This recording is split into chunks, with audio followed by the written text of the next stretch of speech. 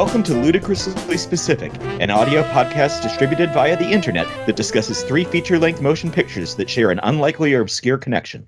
My name's Doug, and my favorite film from 1987 is Wings of Desire.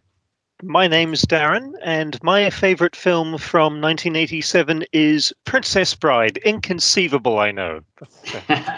And my name's Steve, and my favorite film from 1987, and this was a horribly hard choice, is a tie between RoboCop and The Hidden. Instantly breaking the rules. Wow, this 87 was my year. I came up with this idea today, so I'm allowed to break that rule because there's You're no the way. sad boy of this podcast, aren't you? You're kicking over. So maybe we should explain what that idea is before we go any further. Well, the idea, why not? It stems from a comment I made in our lockdown catch-up podcast 2 episodes ago, where I challenged you to come up with your favorite movie year of all time, of your lifetime. And mine happens to be 1987. And so therefore, our movies today are 3 movies from 1987 that are rated R, start with the letter R, and none of us have seen before. Ah. R. Is what you're supposed to say. We'll be doing an entire episode in a pirate. That would be better if I was in the same room with both you two. I would have got that, but yeah, that's okay. We know it's hard. What year did Polanski's Pirates come out? Incidentally, was it 1987? It was 86. 86. 86. Oh, okay. There we Ice go. Pirates. Ice Pirates. That's probably even earlier, isn't it? Ice Pirates. You say? Yeah, I guess it feels like 83 or something. 84. Yeah. Okay. Yeah, 84. Yeah. Okay. Well, we're done trying to Shanghai this topic into piracy. But before we talk about 1987, we'll do our usual sharing what we've been watching during lockdown. Do you want to start, Darren, with something that's caught your eye? All right, I will. I've been dead too, so I'm gonna. You don't have to. We can skip over you. I know you don't like talking about movies. I saw a film that called Divorce American Style. I can see everyone knows about this one. I think I've heard the title, but I have not seen the movie. Surprise, surprise. Well, I know about Divorce Italian Style. Yes, that's the one. That's the well-known one is Divorce Italian Style. Divorce American Style is it's a Norman Lear joint. Norman Lear wrote it and Bud Yorkin directed it. And it stars Dick Van Dyke, Debbie Reynolds, Jason Robards, and Gene Simmons, not the one from Kiss. Oh. Disappointed. And it's a heck of a lot of fun, actually. It has a almost sitcomish kind of feel. Norman Lear, if you don't know him, it's created or took from England, but created. Oh God, I've forgotten it now. Wasn't he All in the Family, or is it somebody else? The one, All in the Family, Maude, The Jeffersons, and many, many others. One Day at a Time. It's so the king of American sitcomania. Yes, but the sort of blue collar American sitcom, the sort of dealing with real subjects and issues and that type of thing, and that's what Divorce American Style is very much like. There's it's really funny, and that's something that is definitely lead with. It's really a lot of fun to watch. Norman Lear actually was nominated for an Academy Award for best script for 19. Kind of unusual for comedies, to be honest. Absolutely, it has some really great sequences right at the beginning. A besuited gentleman in a long flowing tux, etc., climbs up to the top of the Hollywood Hills and starts conducting the all the sirens and everything. It's just, and that's how the film begins. And it's also how it ends, is just sort of conducting this symphony of divorce and Americana, and it's has So some is it great, multiple stories that kind of like a LA story overlap kind of thing, or is it really, basically straight narrative with two main characters? a straight narrative. It's Dick Van Dyke and Debbie Reynolds have a very rocky marriage. They've been married for 17 years. They argue a lot. And then they finally argue so much that that they decide to separate, and then it's through the divorce lawyers and things and misunderstandings that things get worse, not better. And you've got Jason Robards, who's a similarly divorced dad who is trying to get Dick Van Dyke to go with his ex-wife Jean Simmons so he can get off paying alimony. It's so it's got Sounds a nice really and cynical. it's got some nice cynicism to it, and some really nice surreal moments. There's a great sequence before they're divorced where they are passive aggressive. Debbie Reynolds and Dick Van Dyke are silently and passive aggressively getting ready for bed, and going through the motions of cleaning teeth and all those sort of things. But they're both very, very pissed off with each other, and it's just, yeah. There's some really great moments. It wasn't easy to find, but I found it, and it's well worth it. You're very persistent when it comes to digging up these movies that you've heard about and want to see, and you will see eventually. So, yeah. Well, actually, with this one was just during the lockdown. I'm staying with my mum, looking after her, and it's she just happened to mention a film that her and Dad saw that I'd never heard of that morning. So I looked on the interwebs, and we were watching it that night. Well done. Nice. And what's been keeping your eyes busy during this, besides staring at people buying alcohol, Steve? Well, I mean, I've done quite a lot of that, but I have managed to get a few movies in because, oddly enough, lockdown becomes time where Friday becomes every day. So we've definitely pushed our sales up quite a bit as we're in our struggles. The alcohol industry, good times or bad times, are always good times for us. I did a couple. One which I'm just going to just briefly gloss over because it harks right back to our very first episode where I decided to follow a couple of your guys' suggestions, and I watched The Crimson Kimono. If you want to hear about that, go back to episode 1 because Darren talks about that at length, and it is very, very good. Everything that he said, definitely agree with. Fantastic film. And then I watched another one called Raging Bull, I believe. Oh, I've heard of that one. Yeah. You might know it's heard such jokes as every other episode. So we got to find a new running gag. We have to know what did you think about Raging Bull? What did I think about Raging Bull? I was going to try and do the classic Top Gear thing and just go, anyway, moving on. But it's well worth the wait, I have to say. It is. You've got to be in the right mood for it. It's not a happy watch. It defines the unflinching biography. Apparently, Jacob Lovato, when I read up, when he read the script, because he was a script consultant, called his ex-wife and said, was I really that bad? And she said, no, you were worse. So he is a bit of a prick, and you do live with him for 2 hours. But for the cinematography alone, you have to watch this if you are a film nerd, because it's amazing. It is stunningly filmed. I mean, and it was Academy Award nominated. Sound design and didn't too. win. What did it lose to? I'd have to look that up actually to see what was the.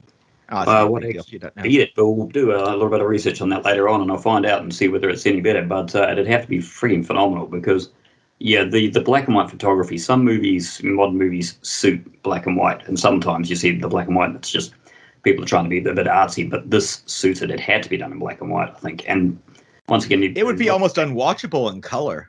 Oh, the blood alone would have, the senses would have fallen over backwards trying to cut that. But have you seen Tokyo Fist, by the way? Tokyo Fist. I don't think it's by the director of Tetsuo, Shinya Tsukamoto, and it's his boxing film.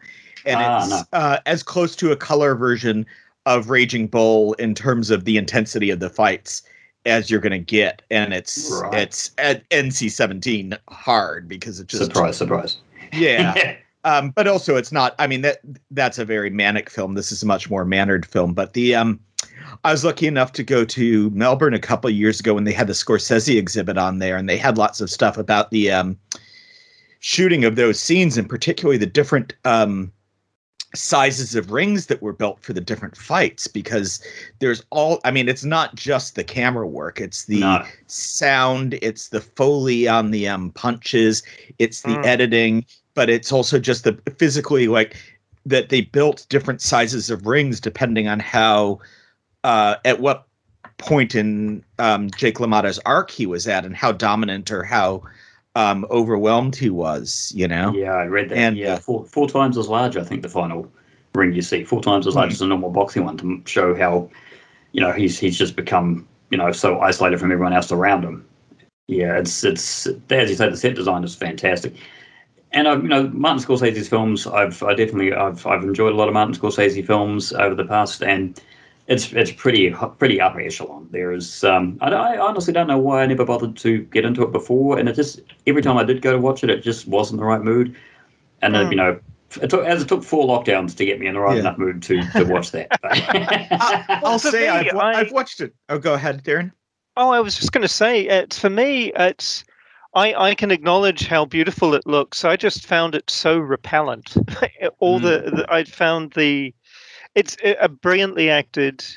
It looks amazing. It sounds amazing. I thought the sound design was pretty damn stunning in this too. But the Jake LaMotta and Joe Pesci and everyone, they're just repellent characters.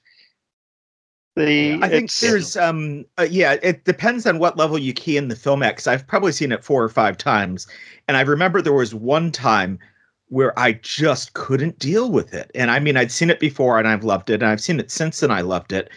But that time I was just keyed into the reality of these characters, and they're just yelling at each other, and I just couldn't deal with any of it. Right. Yeah, because I can't imagine wanting to watch that again myself. It's I'd seen it once, and I thought once I'd learnt that Skeets had watched it, that I should be watching it again just so I can have a different opinion. But that's right. I mean, our running gag is dead now, but I'll find something else that I should have watched right now. Yeah. But I just found it so repellent. But I mean, by your words, I will give it a go in maybe another year or two. If you're in kind of a down part of your life, you don't want to be watching it. I mean, I gotta say, in the whole movie, I have one time when I actually had a laugh, and that was Joe Pesci shouting over the telephone about your mother sucks giant elephant cocks, and it was such a Joe Pesci line that I went, well, that's the one bit of light relief in this film, and it's an angry Joe Pesci. So I mean, you can. Yeah, but it looks beautiful, and it sounds beautiful, and the acting is stunning. It's just and the stand-up, oh my lord. Oh god, it's so painful. As someone who's done stand-up comedy and has died on stage, I've seen that before, and I've been there before, and that's when it's just becomes that aggressive comedy. That's very, very cringeworthy for anyone who's been to a comedy show or worse, been up on stage dying on his ass, which I have done. Well, I'm going to go sort of in the opposite direction for mine, and I'm actually going to mention 2 this time around, but one very quickly, because I've been trying to watch some films that are in beautiful places, because as nice as my view of Onehunga in my house is, we can't go anywhere else at the moment, and it's nice to travel cinematically a bit. I'm not going to dwell too much on the films of Franco Piovoli, who's an Italian who I really love. I watched a film called Nostos: The Return, which you can find on YouTube, and it's a retelling of the Odyssey in this sort of observational, naturalistic kind of way. Very beautiful, set at sea mostly, with the occasional island. Very little dialogue, and the dialogue that's in there is unsubtitled as it's abstracted from some ancient language. And so a very esoteric journey. The film I'm going to talk about is almost the opposite in terms of accessibility. It is probably designed for 13-year-old girls. It's called The Island Closest to Heaven, and it's by the director Nobuhiko Obayashi, who, if that name rings a bell at all for you, it's because you've seen his batshit film Hausu.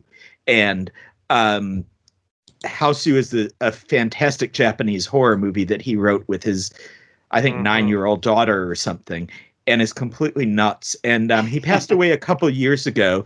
And since then, there's been this sort of resurgence in interest in Obayashi. And there is actually on YouTube an Obayashi archive with many of his old films. And I was drawn to this particular one because it's mostly set in New Caledonia. So the plotline on Letterboxd is simply a high school girl travels to the island of New Caledonia and has magical adventures. It's 1984, Japanese girl. Her dad had told her that there's a island somewhere in that area that when you pray is the closest place to heaven. You can talk to the next realm. When her dad dies, she convinces her mom to give her some money to go to New Caledonia, and off she goes. It's a sort of movie that I've given 3 stars, but also given the liked to on Letterboxd.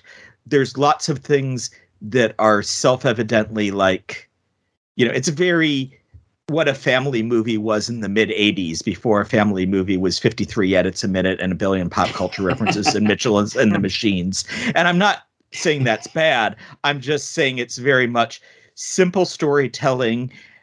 A girl in a strange land who meets lots of strangers that all happen to be lovely, and even the ones that initially don't seem lovely wind up doing nice things in the end. And so she gets to New Caledonia, and it doesn't seem like the right place. And then she discovers that New Caledonia is actually a chain of islands, and she's on Noumea. So she winds up going to these different islands, and it's just it was just so lovely. It's just 102 minutes of tranquility, and she has a few setbacks, but she just kind of keeps going, and it has that very reassuring rhythms of an 80s kids film.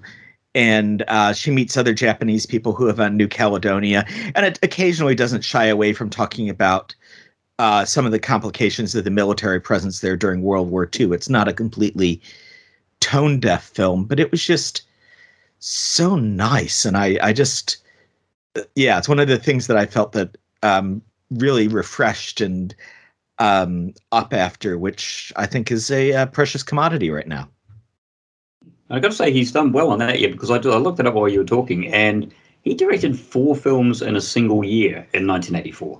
And that's impressive. I mean, Roger Corman wouldn't do 4 films himself in a year. So yeah, I mean, this seems to be based. There's a thing at the start that implies that it's based on some 50s or 60s popular book in Japan. So I suspect it's like a Takashi Miike style thing, where he went through a phase where he was, busting out a lot of stuff where he was helming the film, but adapting other people's material. So he'd just be like, okay, book me in. I'll show up the first day. Here's the script. Okay, point the camera there. Let's go. And then, 3 months later, ship it to the editing suite and go on to the next film. So, but yeah, and he actually kept working up till the end. He's got a film called Labyrinth of Cinema that is just making the festival circuit now. But yeah, he seems to have had a real peak, and yet despite the cult popularity of Hausu, none of his other work really penetrated American consciousness until relatively recently, and even then it's still pretty obscure.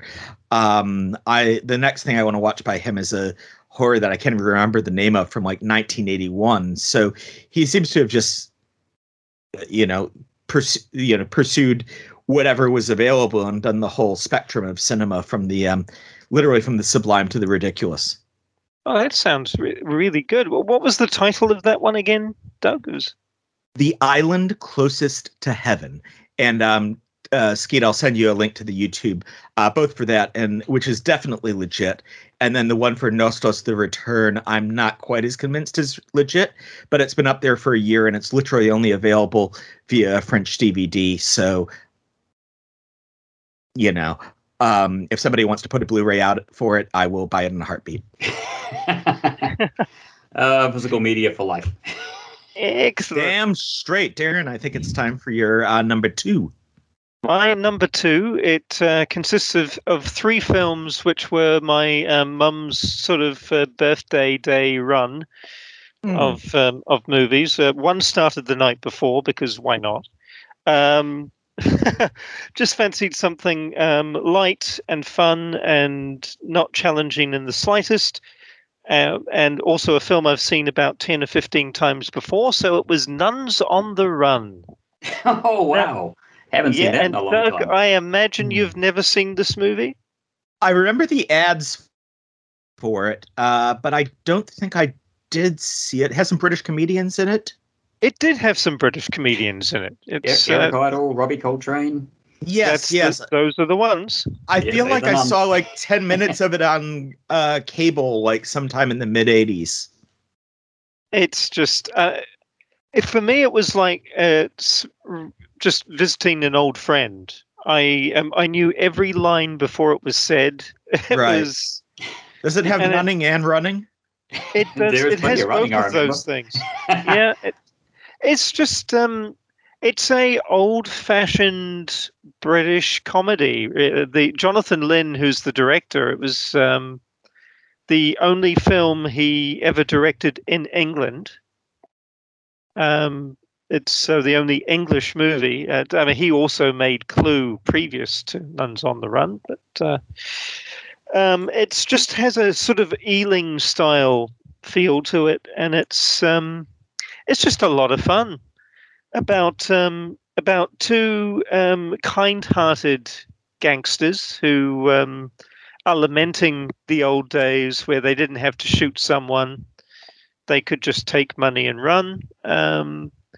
And they choose to get out. It's getting too hot for them now. So they choose to take the money and run. And there are complications. And they end up taking the money and none. Hey. Oh, God. This is why we're doing this over microphones via Skype, so I can't slap you for that pun. And so they hide out in a nunnery. And it's... one thing I found about this movie this time around, and I really have seen it probably at least 10 times, is this time I found that there are some moments where the dialogue is great, and my brother and I have quoted it to each other for years. But for the most part, it's not a comedy where there are many jokes. It's all about characterization. It's all about delivery. It's and that if there's any actors out there, that's the gravy. That's when you can take a line which is dead on the page and make it a laugh line, make it live. That's the real good stuff. But there are also some great lines that, as I say, I've been quoting for years, like. I still quote it, and I've only seen it once. I quite often still quote the spectacles, testicles, wallet, and watch bit whenever and watch. When you're doing the teaching. When Charlie teaches Brian about how to cross himself, so he doesn't fit in spectacles, testicles, wallet, and watch. I still use that. I've heard that so many times. I didn't know that was from. I had a friend who quoted that, but everything he said was quotes, but I didn't realize that was a quote from Nuns on the Run. So there you go. Absolutely, and there's look. All you need to know is that God is like a shamrock, small, green, and split 3 ways, and you won't actually. What? Maybe you had to be there for that one. You do. I'm gonna, yeah. But it's if you just like a light, fun very unchallenging movie, but it's but with really good comic performances. I highly recommend Nuns on the Run. The next one, I'm not sure if I've talked about this before, but The Court Jester, which is a Danny Kaye film. That I think you have mentioned it before, but go on. Yeah, it's Danny Kaye, Glynis Johns, Angela Lansbury, Basil Rathbone. It's a great cast. And it's just a lot of fun. I showed it to Mum. I'd already seen it only about 2 or 3 months before. But I just wanted to show her something nice and light during the day. And then we watched Thoroughly Modern Millie. That's one of those films that I've always heard the name of that seems like it's a title that's made up. Yeah, it is. Do you care to elaborate, or shall we just leave it at that? No, it's not made up. It's a big musical with what's the face? Billy? Climb Every Mountain. I Have Confidence in Sunshine. Julie Andrews. And it also has Mary Tyler Moore in there as well. And it's you've got Carol Channing. Carol Channing. Yeah, and she is something else in this film. But it's a really fascinating picture. It's it's set in the 1920s. It's about a young woman who is determined to be a modern, which means that she is going to get herself a job, and she's going to stand up on her own and marry her boss. And exactly. And it's just got it has James Fox is a love interest in this movie. This is not from 1967 or 68. And so he sings and dances and does a really good American accent. And it's just it's light and it's long. It's about 2.5 hours long, but it's light and it's fun. And it also has a subplot about sex slavery.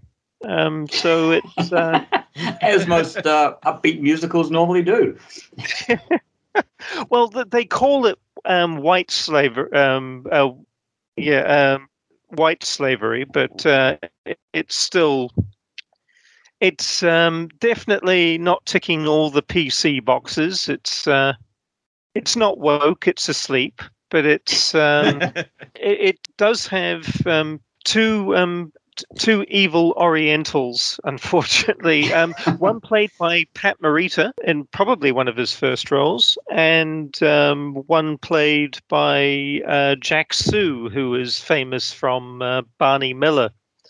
I wonder where I saw that name before. I saw him on the list here, and I'm like, but who is that? I know Jack Sue's name, and I know the photo, but I couldn't place it. And Beatrice Lillie plays the owner of this little halfway house for, it's a little hotel, I suppose, for the working girls. And she preys on anyone who is an orphan, essentially. And anyone who doesn't have anyone, they get sold off to white slavery. But it's lovely and it's fun and I love you go from white slavery to it's fun and it's lovely. I mean, I'm still disappointed that the musical number about white slavery was cut from The Sound of Music, but time pacing, Yeah, well, I actually don't know if you're joking or not. No, I am joking. Yes. Okay. I mean, to be fair, it is a musical about Nazi Germany, so exactly. So. It could have gone not every mountain topic. Oh dear! And to keep things from getting tasteless, we'll go to Skeet. Oh, wait. Yay! Confidence in chain gangs. Right. Okay. Indeed. And a little behind the scenes thing. We had a little audio dropout, so I quickly looked up what won the cinematography award in 1981, and it was Tess, Roman Polanski's Tess, which actually was filmed 2 years before, but somehow won the Oscar 2 years later. So go figure on that one. Oh, and it just occurred to me before we dropped Thoroughly Modern Millie, it was directed by George Roy Hill. George Roy Hill. Of The Sting and Slaughterhouse-Five. Yeah, and Butch Cassidy. Bloody hell. Yeah. That would probably be a more relevant reference than Slaughterhouse-Five, but anyway. Nice. Well, he also did Slapshot, which I hear is one of the best sports movies made in the 70s, and I've been meaning to watch for a while. So, to the list yet again. Maybe I'll talk about that one. Not watching that for the next year and a half. So, I haven't seen it either. So, we could do Slapshot, North Dallas 40, and Bad News Bears is like American sports movies from the late 70s or something. Nice. They'll probably all have the same sound editors. Right, well, I'll move on. Now, my next, I'm going to give a half a recommendation for a movie that I've only watched half of this morning because I was watching something while waiting for you guys to turn up, virtually speaking. And that was Robot Carnival from 1987. Oddly enough, starting with R. Bit of a coincidence. One we actually did, I originally mooted for this podcast, but it's a PG-13, so it didn't fit the bill. It's just too tame for us. We could do a spin-off called Moderately Specific. But it's a Japanese animated anthology based around robots.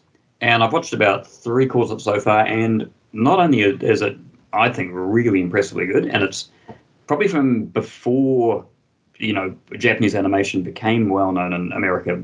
I've always pinpointed the next year, 1988, with Akira coming out. And in fact, when I looked it up, this one didn't get released in the West until 1991, and then in a dubbed and slightly re-edited version. But the animation is uniformly excellent. So far, out of the, I think, 4 of the 6 or 7 stories I've watched, one of them's been good, and the rest have been phenomenal. And the one I just watched, I think Doug needs to see, because it's basically done with hand-drawn pen and ink animation. Oh, wow. No dialogue, and I'm not going to say much more about it, but it's in black and white, so it's definitely down your alley as well. And why don't I need to see it? You don't need to see it too, because it runs the gamut from, it's got a section in there which is, the only way I can describe it is melancholy. It basically uses a man who creates a robot as a little treatise on mortality, and it's very, very good. It's got also a full-on animation of basically Japanese action, which is based around it, and then a tiny little section which is just a little tiny 2-minute little comedy bit in it. So it's covering a lot of bases. Does it have an uplifting section on human trafficking? Because I hear that's not yet. No. Part of Darren's I've still got two sections still to watch. It's only an hour and a half, so nothing else stays as welcome. But if any white slavery turns up, I'll add it in. Julie Andrews does the voiceover for that bit. Odd enough, in the whole movie, there's only 2 sections that use dialogue. Everything else is visual. And the hand-painted animations behind are stunning. And coincidentally, my son is now watching 2007's Avatar: The Last Airbender, the series on Netflix. And every time I walk down to see part of an episode with him, my jaw hits the floor on just how good the animation is in these pre-CGI times. Just the attention to detail on these ones is phenomenal. And the sound design on the Avatar, I had to ask him to turn it down because the bass was shaking the walls of the room I'm recording in. So if you hear any explosions or people that are attempting to, sounding like a war is raging behind me, that's just Japanese animation at its finest at the moment. So, but the movie I did want to talk about is less of a recommendation and more of a warning. I am going from Raging Bull to Murder Rock - Dancing Death. Oh, I love that film. Yeah, wait, what? You don't like Murder Rock Dancing Death? I actually want to read a review I found on Letterboxd by one Doug Dillerman, saying, as films based on completely risible settings and convoluted, implausible murder motivations go, Fulci manages to slide in some nice moments of style amidst the overcomplication and badly dated music.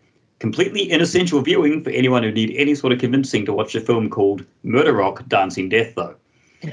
I'm in the latter category where I see a movie called Murder Rock and I go to watch it, and this annoyed the shit out of me. What we saw as nice moments of style was just things that didn't need to happen. For instance, if you're in a gym or a dancing studio in this one, and it closes in half an hour, how many times do they turn the lights off and on a strobe light effect to tell you to go while people are still dancing, showering, and getting murdered in it? That annoyed me. Are you sure you weren't having a stroke, I Skeets? don't know. Maybe I was blinking too long, but it was just, it was annoying me. And then the music, as you say, badly dated. My God in heaven. It's one of the worst 80s soundtracks I've ever heard.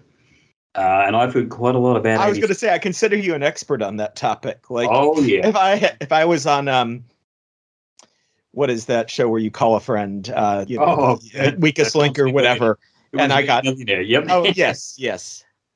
Which incidentally, if you haven't seen Quiz, you should watch Quiz, which is incredible. Which is the story about the cheating scandal on Who Wants to Be a Millionaire, and has Matthew McFadyen in it, and that should be all the sell anyone needs after Succession. But anyway. But yeah, it's as I say, this one, to give a brief plot summary, a group of dancers preparing for their rehearsals start getting murdered, and don't stop the rehearsals because fuck it, dancing. I thought you said brief. That's a complete plot summary. That is a complete plot summary, and basically, I just left out the part that it's not a subtle movie. There is a lot of. I would call it gratuitous nudity, but we'll just call it nudity because everything in this movie is pretty goddamn gratuitous. Mm-hmm. The killer does have quite an interesting. He basically murders with a long pin going into the heart, which requires apparently bare breasts on every murder scene. But it's just the characters in it. Is after 5 minutes, I could almost pretty much pick who should be the killer, but wasn't going to be because they do the twist that makes no sense. And I could also pick that I hated everybody in this movie. I hated the killer, I hated the non-killers, I hated the dancers, I hated the frigging lighting director, I hated all the cops.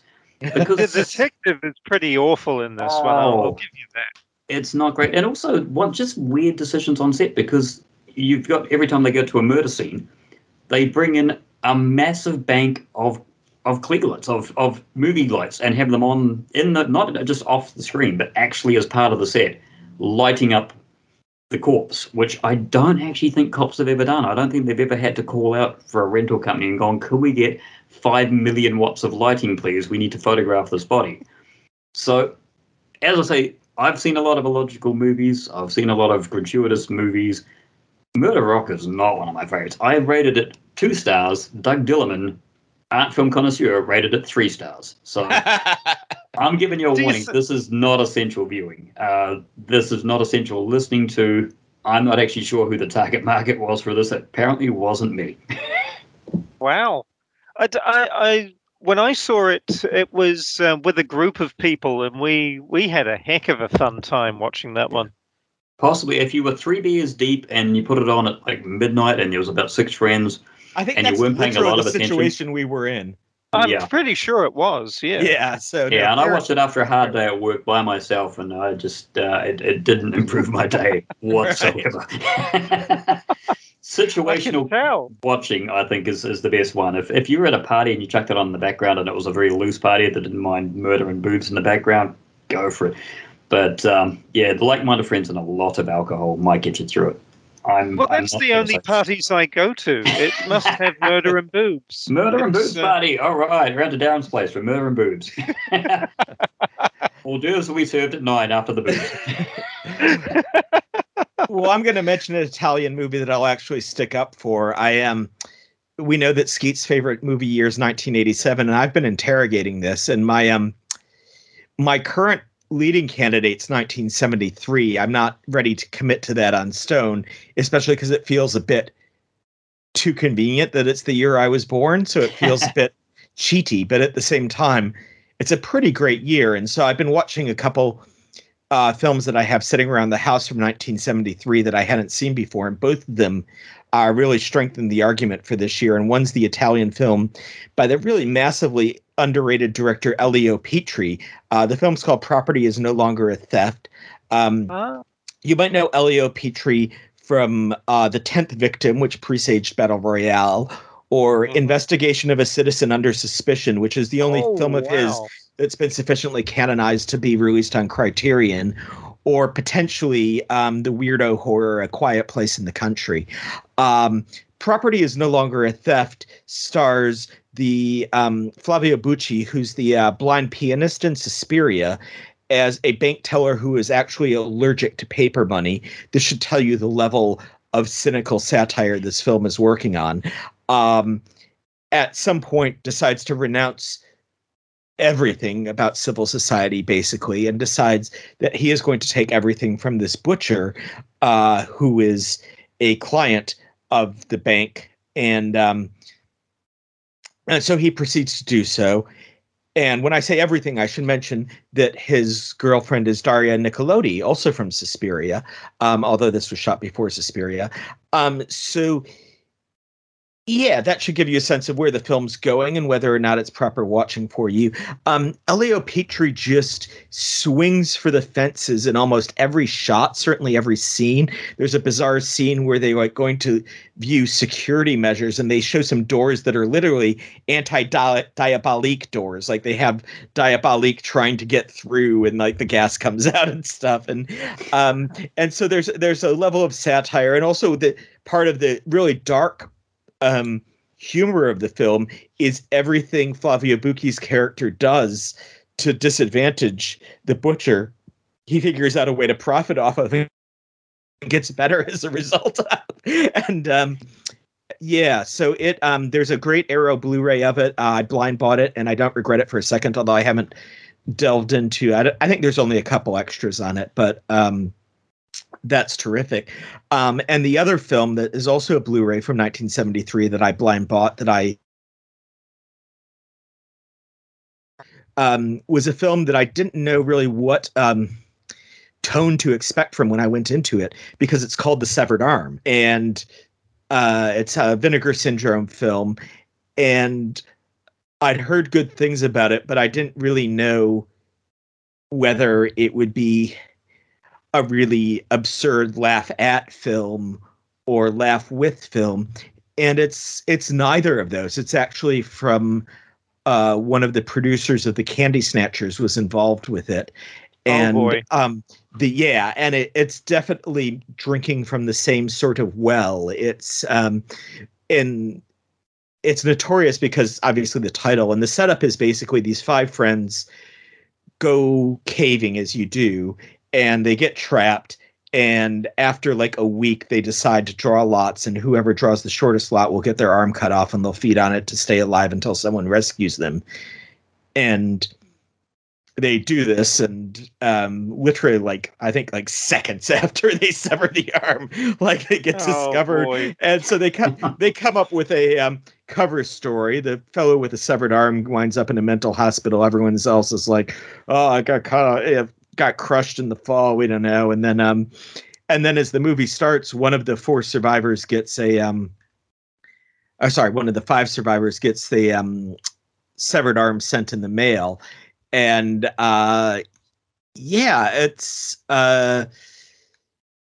it very quickly becomes something that at the start, it seems like, particularly with one character who seems a bit OTT, that turns out he's a wacky radio broadcaster, and that's why he's billed as the madman in the credits. I thought they were spoiling who the killer was, but it's actually just, the late night madman DJ. There's a 20-minute section in the middle of suspense that is really just so well done. And as with the Candy Snatchers, it just has this sort of grimy, it's obviously shot on whatever locations they could find very quickly. There's not a huge amount of panache, but there is a sense visually that, they're coming up with cleverer angles than they need to. It was something I was really pleasantly, or maybe unpleasantly, in terms of like how it registers, but it was a really good surprise in terms of the level of quality. It's kind of like a really good telemovie sort of level of production, rather than kind of a laughable slapdash horror, which it kind of looks like when you look at the poster. It sounds like it could also be a slapdash horror, because according to the IMDb, there's an 89-minute edited version was released in 1985 on video, in which, quote, the gore was completely and haphazardly edited out. So That sounds Wow. like if you saw that version, you would be you'd never watch it again. A great, very wordy tagline there. 5 victims cannot stop him, cannot escape the slashing fury, the sound of terror. His trademark, the severed arm. Yeah. And yeah, Wow. It's a great pulp premise, and it's interesting how it's not like that it isn't pulpy, but it's not just pulpy. Right. Gotcha. Well, that sounds really interesting. I'd definitely like to have a look at that one. Yeah, I've been saving it for a group viewing, but since God only knows when we'll be able to do those again. But I'd be happy to give it another look. It's also has what in an interview with the producer on the Blu-ray, somebody says it's the very first electronic score. I doubt that's true, but it is a really interesting electronic synth score. Only if you completely ignore Forbidden Planet, I think. Right. Because that was a synthesized score, and I'm pretty sure that was one of the first ones of my sci-fi nerdiness. Has not let me down, although I'm sure someone will correct me if I have. But I'm definitely as an aside, that's another amazing thing about Property Is No Longer a Theft is the Ennio Morricone score. Nice. Everything that Morricone did with Petrie, he's like really pushing out his experimental side, and yet still still kind of a bit grounded, and there's really just a lot of amazing, tense, somewhat experimental, but still effective music in those Petrie films. And oddly enough, you'd think I wouldn't have, but I have seen a Petrie film because one of our friends on one of our Choose Your Own Adventure days where everyone brings a film and there's no veto, bought The 10th Victim about a couple of years ago, I think, and really enjoyed that.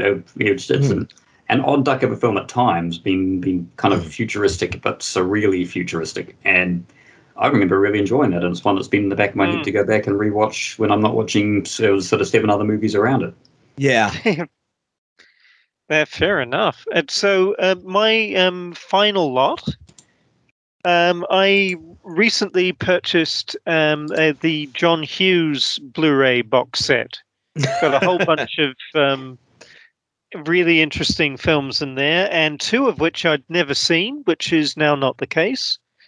So I've now seen Some Kind of Wonderful and She's Having a Baby.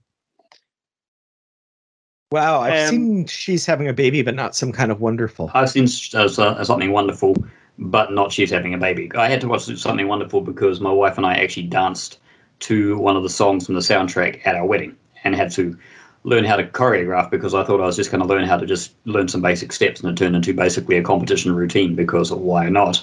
So whenever I hear the Irish version of Can't Stop Falling in Love with You off that song, I flash back to that. My one moment of dancing triumph, even though I nearly tripped over a 3-year-old that walked out on the dance floor. I just butted him out the way and kept going, so he wasn't interrupted. That's the spirit. Well, Some Kind of Wonderful is it's written by John Hughes and directed by Howard Deutsch, or however he's pronounced. I believe it's the same for Pretty in Pink is not directed by John Hughes. It's written by and directed by Howard Deutsch, or however it's pronounced. I'm going to go with Deutsch, but just being an American, that would be my hunch. Yep, fair enough. They're both really good films, very different to each other. Some Kind of Wonderful is a teenage angst opus, and it's just great and really quite emotional. It's Eric Stoltz and Leah. Oh God, I'll have to do the IMDb lookup. The Leah Thompson, I think it is. Oh, yep. Yep, well, there's that. If it's 1980s and it starts with Leah, it's almost certainly Leah Thompson. Yeah, that's it. And Mary Stuart Masterson is the other one, and it's basically Eric Stoltz is a he loves art. He works in a garage when he's not attending school. And he is deeply into Leah Thompson's character. His best friend is Mary Stuart Masterson, who is secretly in love with him. and Leah Thompson's. Is she a drummer? Yes, Yeah. you got it. Okay. I've heard of it for that reason. Not surprised, of course. And Leah Thompson is going out with Craig Sheffer, who is a total arsehole. It's and probably the only one-dimensional character in the movie. Everyone else just has little moments of depth. It's and John Ashton plays the father in this. John Ashton from Midnight Run and Beverly Hills Cop. And Elias Koteas plays a character called Skinhead, who is really fun. He's like the dropout bully who turns out to be a little bit nicer and a little bit more of a human being than he first appears. But it's just a really, really nice, quite emotional heart tug of a film. Have you seen Exotica, by the way? The Atom No, film? that's the Elias Koteas one again, isn't it? Yeah, that's why I brought it up, because it's a rare kind of center stage sort of performance for him. Who, he's so often a supporting actor, and yeah, he's at the heart of that film. And the other is She's Having a Baby, and that's Elizabeth McGovern and Kevin Bacon, and that's a really fun film. Quite different. It is much more of a comedy than Some Kind of Wonderful. She's Having a Baby is Kevin Bacon is a writer, or trying to be a writer. He's married Elizabeth McGovern. His best friend is a sleazy Alec Baldwin, who had a past relationship with Elizabeth McGovern. And but one of the really interesting things about the film is that we see inside the mind of Kevin Bacon's character. So there are lots of surreal moments. It's along the way. It's a lot of fun. Not a lot of story to this one, other than just becoming it's growing up, I suppose, having a wife and having more responsibilities and all those types of things.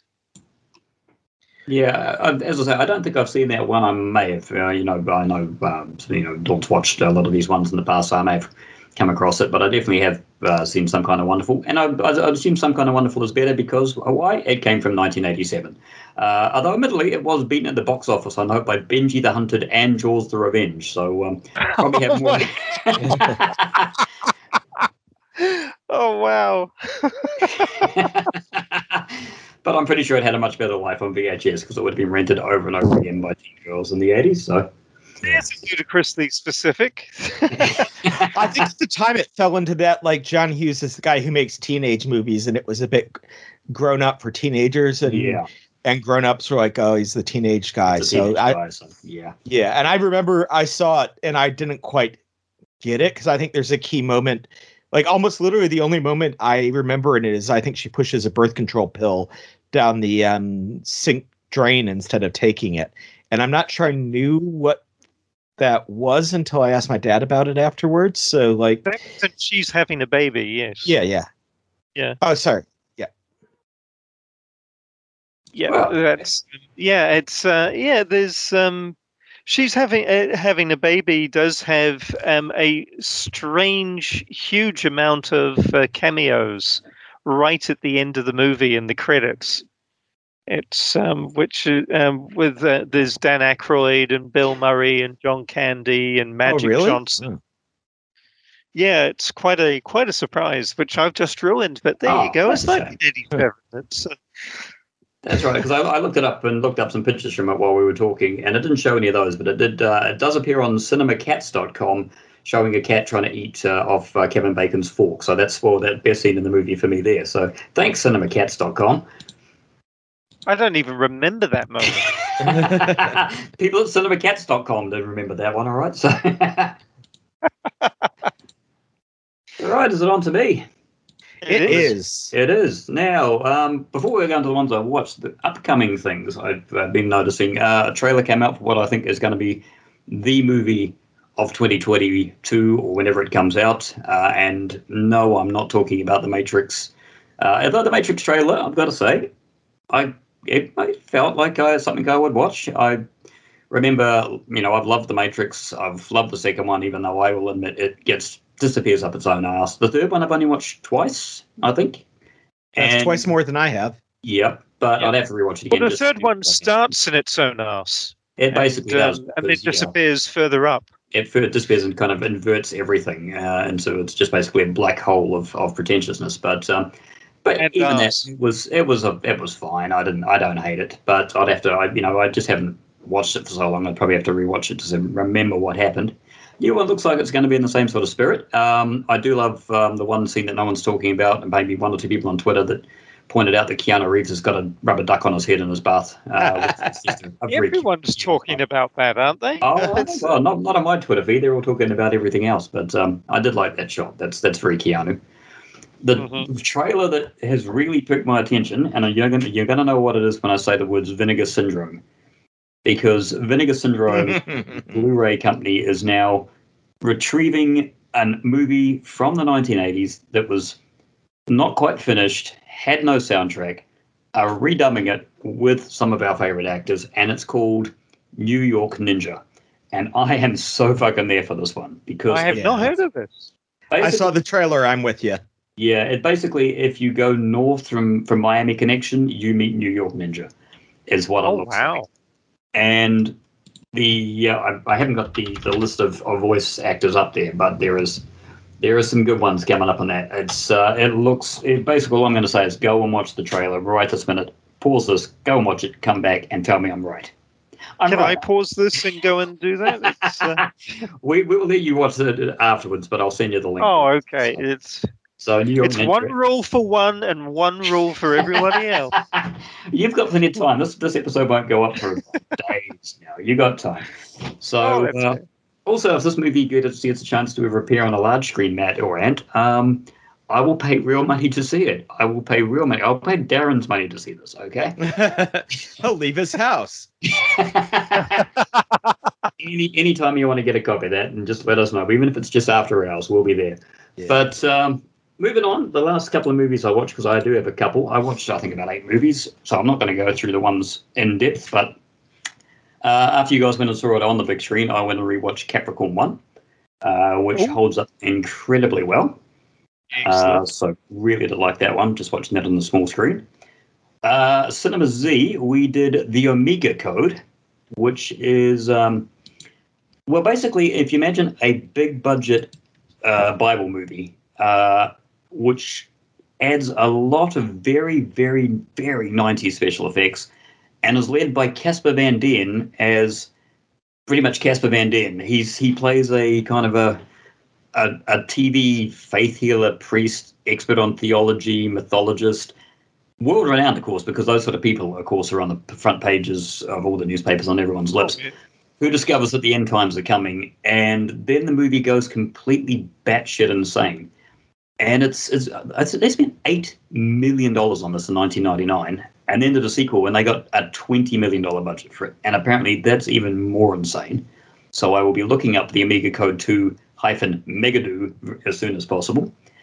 It's a movie that is so insane, it gets to the final scene, and even the movie goes, fuck it, we don't know what happened. The end. It's everything happens.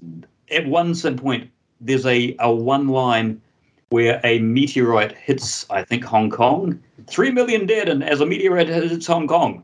And now sports, basically. So it's a huge world-spanning thing that just gets too big for its boots. And if you're a Bible person, good luck with believing that. But if you believe that, you are definitely on the extremes of biblical thought. And if you're not a Bible person, it's just fucking hilarious. I'm telling you. Casper Van Dien has never looked better. It's 1999. He wears suits which are black shirt, black jacket, and then changes to charcoal shirt, charcoal jacket. It is the 90s, the end of the 90s, just dying a slow death before our eyes in massive over-the-top effects. But does he have any shower scenes like Starship Troopers? No, he does not. I guess that wouldn't have flown when you were showing that to the church youth group. So apparently, it was shown repeatedly on things like the Trinity Broadcasting Network in the 2000s. The Christian networks in America, it was just constantly played. But it is just a wonderful bit of 1999. It's the millennium's coming. We're all going to die forever. So definitely have a look at that. The other two I watched. I'm trying to decide which one I should talk about more. Sonny Chiba is one, and the other one is Robert Mitchum. Which would you prefer me to go Sonny into detail? Chiba. Oh, talk about both. Both. Well, I'll start off with Robert Mitchum. Friends of Eddie Coyle, which I've had for a while. Oh, yeah. Ooh, I like the O's. Yes, I know you both like this because I've seen your reviews. I haven't seen it, actually, so that's my... Yeah, I found Doug's review on the box office on Letterboxd, and we gave it the same review, 4 stars. It's very 1970s grim, but it is watchably grim. I mean, you got Robert Mitchum, Peter Boyle, Richard Jordan, Stephen Keats, Alex Rocco in an excellent part. And Alex Rocco is always one of those supporting actors that when he's there, he's such a solid character actor that you know you're in for a good time. But, basically an aging hood about to go back to prison tries to escape his fate and doesn't actually work. Things go downhill, fails pretty spectacularly. I quite like it because there's just that 70s vibe of things are going to shit, and there's no matter what you do, nothing's really going to change that. I'm not going to go into detail on it because it's something you have to watch. I actually had a copy for quite a while. I never got around to watching it and put it on. 1973, by the way, just saying. 73, yes, good year for movies and people being born. So, so I join in that. So, Friends of Eddie Coyle is a definite recommendation from me. The Bullet Train is a recommendation with a caveat, which is I don't know if I can pronounce that properly, but caveat. Caveat, that's the one. Yeah, with a caveat. So it is, if you are a fan of Shin Godzilla, you're going to like The Bullet Train. Are there lots of job titles on screen? There is a lot of meetings. There's a whole seat of job titles. Yes, we meet all the characters around a boardroom table at one stage, and everyone gets their job title comes up. But it's, in effect, The Bullet Train is what Speed was derived from. So a group of... they think terrorists originally. It's not. It's people that just want money. Plant a bomb on a bullet train that's traveling at 200 kilometers an hour. If the train slows below 80 kilometers an hour, it explodes. So basically, you've got Speed on rails. Right. And Sonny Chiba is, I think that's cocaine. Sorry, Speed. Sorry. I missed the joke there entirely, and I apologize. The joke was that it was cocaine. I get it now. Gotcha. Now, Sonny Chiba, he passed away just recently, so I watched that one. His second build, he literally appears at the start of the movie, vanishes for close to an hour, and comes back at the end. And it's a role I've never really seen him in. He's a man completely out of his depth. He plays the train driver. And in every Sonny Chiba movie I've seen where he is the main star, he is taking names and kicking ass and ripping out throats. He's a force of nature. And in this one, he's a man in a situation where everything is happening around him. He's relying on other people to pull his ass out of the fire. And he's not coping very well with it. Ken Takakura is actually the main star. But it is a huge ensemble movie. There's a big cast. I mean, it's 2.5 hours long. This is definitely, if you did Speed at 2.5 hours long, it would have probably outstayed its welcome. This one doesn't so much. If you can handle a lot of bureaucracy, a lot of people talking about plans and then trying them and then coming back and talking about others, you'll actually really enjoy the film. It's near the end, it starts to do a couple of times something could go wrong where it's just kind of like that came out of nowhere just to extend the drama on. This could have ended the movie right here and then, oops, the place you're going to just burnt down. That's a shame. Didn't explain how that happened. But up to that point, I mean, it's actually a really compelling watch for the length of time that you have to commit to it and the concentration you have to put on it, because you think it's the bullet train and you see the poster of it showing the bullet train with explosions coming off it, and you think it's a big action film, and it's really not. It's more of a drama with action elements. Well, it's good to know because I picked up the DVD recently, and I was expecting action. So I think you guys both know I've been focusing on train movies this year for some damn reason. I don't know why. It seemed like a good idea at the time. Do you think Speed would have been better if it had a few more board meetings in it? Is that the? I would have loved to see the bit where they just go, just keep going around in circles for a bit, and then we cut back for 15 minutes them discussing options and. Or Keanu Reeves doing paperwork on the train, just pulling out a primitive laptop and tapping away. They're going, now, okay, I'm just going to check out how much do we have to slow down to. And now the joy of filing. And Doug, I know you're a Shin Godzilla fan, and I think you'll really enjoy it. I think it will be in your. Oh, I'm looking forward to that. Yeah, cool. I look forward to it. I'll close out with two films as well. I was just going to do one, but the fact that you brought up the Sonny Chiba tribute reminded me that I watched a Belmondo tribute because, of course, just recently we lost the star of many French films, including Breathless, Jean-Paul Belmondo. And so I happened to have a film that was shot the same year as Breathless on my shelf, a French crime film called Classe Two Risques, or The Big Risk, because, if you're making a film noir, it has to be the big something. And so I put it on. It's by Claude Sauté, who I'm not very familiar with. But it's written by a guy named Jose Giovanni, who actually was a ex-criminal who Letru and some of the Jean-Pierre Melville, and he's done written quite a number of top-tier French crime films. But for the first 20 minutes, Lino Ventura, who's an Italian who grew up in France, has committed some crimes in Milan, and he's trying to get away with his wife. And Jean-Paul Belmondo's not in the film at all. I'm like, well, this is a good film, but I feel bad for choosing it for a memorial viewing. And it's a testament to what it means to be a movie star, because about 20 minutes in, Ventura's colleagues in Paris need to find somebody to rescue him from the south of France and drive him back. And they get Eric Stark, who's played by Jean-Paul Belmondo.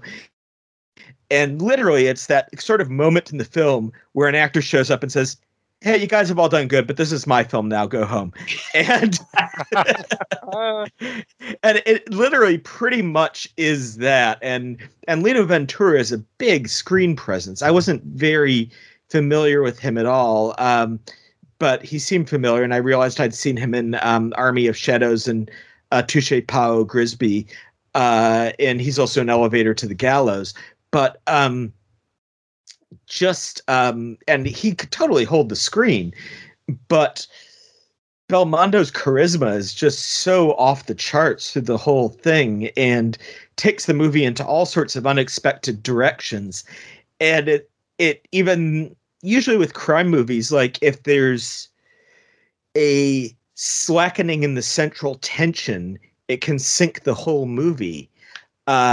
Whereas here, it's just like it can go into these sort of observational kind of places, and because you just love watching Belmondo, you go with it. So I actually felt a little bad when Belmondo died, because it was one of those, oh, that's sad. Also, I hadn't realized you were alive, but he'd had a stroke, I think almost 20 years ago, and so he hasn't appeared on screen for a long time. I think his last role was in 2008 as a character who was afflicted in some way. And I think in real life, he was heavily afflicted by a stroke. And then that was his last appearance. So you can be forgiven for not realizing that he had still been around this whole time. But he has such a terrific back catalog. And I'm looking forward to dipping into more of that. I'm going to make a confession here, because I double checked this while you were talking. even though I know the name and I've seen a lot of his posters that pop up on my Pinterest feed because I get a lot of because of the action films that he did, because he really went from new wave films to later on doing actual action films in the 80s. I've never seen a Belmondo film, apparently. And I've had about 3 of them bookmarked on different streaming services because I did not know until he passed away, when on my feed a lot of people started posting some GIFs. He was doing his own stunts in his action films. So yeah, some of those shots from The Professionals and The Burglars are just some next level. And I was one of those people who tweeted that great cut down of some of his great work from those films. Yeah, my jaw just hit the floor because, as I say, I'd seen these different posters of it, but looking back, I've literally never seen one of his films, and I've got, as I say, quite a few of these later action ones, and I'm sure at some stage at a Saturday cinema, someone's going to throw on one of his new wave films and make me watch one of his new wave films, and I probably will quite enjoy it, but it's not what I would be grabbing myself. He was also a guy that never went to Hollywood, so that's one of the things that some of the actors went on that from France would go on and be international stars, and he just stuck with the French film industry, and for better or for worse, it means that he didn't get those kind of roles as Jean Reno is the first name that comes to mind, although he's a different generation. But he did have a very minor role in Casino Royale. So yes, that's true, which I think is literally the only original one of his films on a streaming service in New Zealand. One of the ones I saw quite some time ago, it must be 10, 20 years ago now, was Cartouche, which is really good. 1962. He plays a thief, a gentleman thief, really, and it's a lot of fun. 18th century based film. Yeah, my favorite of his films with Godard is Pierrot Le Fou, which is Godard's. Samuel Fuller appears in the start of it, and it's sort of a. Obviously, this is the film that was made after, but it's sort of a similar kind of Badlands setup where it's a couple on the run having committed crimes and stuff, and it integrates Godard's love of subverting genre trope with more political statement, and I really dig that film. But I think a lot of his later films in the 70s, like The Professional and The Night Caller and That Man from Rio and The Burglars, would be more kind of the skeet catnip that I think. The Burglars, reading that does sound like one I need to find, because I just having a quick look at the cast list. And Diane Cannon and Omar Sharif in there. So I'm reading that synopsis. I think I'm up for that. Okay. Well, maybe we can arrange with that. Raquel Welch, Animal. Ooh, okay. 1977. I'm going to close this out though with one other film that was the one I had meant to talk about, because you all do this, so I can do this too. Of course you can. I blind bought a film from Australia from 2008 called Lake Mungo. That the UK label Second Sight released, and Second Sight specializes in these collector's editions, and they had an amazing collector edition of the amazing Nicholas Roeg film Walkabout, and because their shipping was expensive, I'm like, I should buy something else. And I'd heard good things about this film. Have you guys seen Lake Mungo? No, I haven't. I've been aware of it. Yeah, title made me sort of thinking, have I seen it? But I don't think so. Looking at it, I know it's in that kind of that creepy Australian psychological, hellscape that a lot of ones are. But I think I'm confusing it with one we saw recently. Yeah, it's I definitely haven't seen it. It's a faux documentary, but it shouldn't be called a mockumentary because there's nothing humorous about it whatsoever. And technically, it's a horror film. It's a ghost story, but where most ghost stories are 90% scares, 10% sadness, this is like 90% sadness, 10% scares. And it plays into this whole, like, this person died at this lake and then there's sights of them, and presents it as if it were a documentary on it, and it's not technically a found footage film, but it uses found footage within it. So it's like the documentarians who are making this film have shot the film, but have included, this was high 8 footage shot the last day that Alice Palmer was alive. This is footage that we found on her cell phone, blah, blah, blah.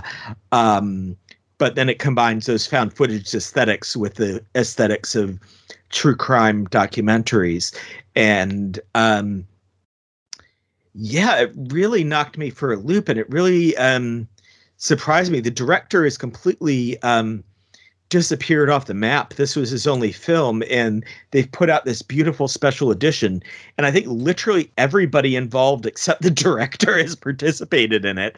And there's just a reference in the booklet of like, he has no social media presence. I don't know what. The film's dedicated to his dad, who died in 2006.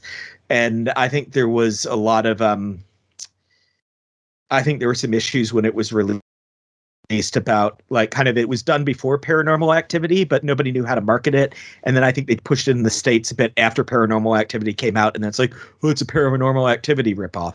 So, right.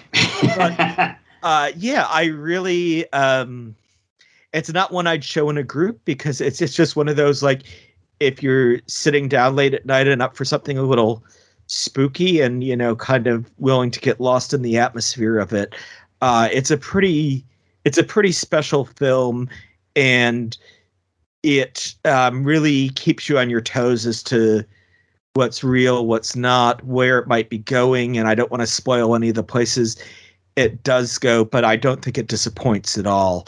And I think it's a really undersung movie that deserves a lot more attention. Right. Nice. Well, before we move on to our movies, there's two little things I want to do. One, my new Raging Bull, because I looked up to see what is the highest rated movie on the IMDb that I haven't seen, and it's 12 Angry Men. So I'll be watching that sometime in the next 2 to 3 years and talking about it. And just one of my one-line questions. In one line, without mentioning New York Ninja, what's your upcoming movie that you're most looking forward to? Probably French Dispatch. Oh, sorry? Probably French Dispatch, the new Wes Anderson. I actually just watched Grand Budapest Hotel the other night as well. I rewatched it, and it reminded me of, like, lots of people complain about Wes Anderson films that they're kind of all traverse a similar stylistic wheelhouse. And it's like, yeah, but nobody else is making these films, It's like at some point Wes Anderson will die and we'll have no more Wes Anderson films. And there will occasionally be the film that sort of strives to be a little Wes Anderson-y, but like nobody really, it's not like MCU films where dozens of people can make those films, It's not like it's not even like a James Wan horror where it's like, yeah, he's good at making horror, but other people can make those. It's like nobody else can get like 30 name actors to go like pack up their lives, move to Poland, and like spend a month in a hotel dicking about, and then like be like, oh, and now we're gonna like shoot you with special process footage, and you're going to sit in a little sled and like move around, and it just they're absolutely nuts films, and it's easy to take for granted, in the same way that I think like for a long time before he took his major hiatus, David Lynch started getting taken for granted. And it's like, when somebody who's an auteur keeps doing the same thing, it can be like, oh, it's that again. It's like, so I've seen a few reviews of French Dispatch. There's probably other films. I mean, Titane is a big one. The Palme d'Or winner from the director of Raw. That sounds certifiably nuts, but yeah. That's the one. My one is Last Night in Soho. That was my one. I thought you might be. That's why I jumped in there. I thought I'm going to be left by the go. Me too, because it's Edgar Wright, and we both love Edgar Wright movies. Of course. Due for release early November here. Giallo with time hopping Giallo.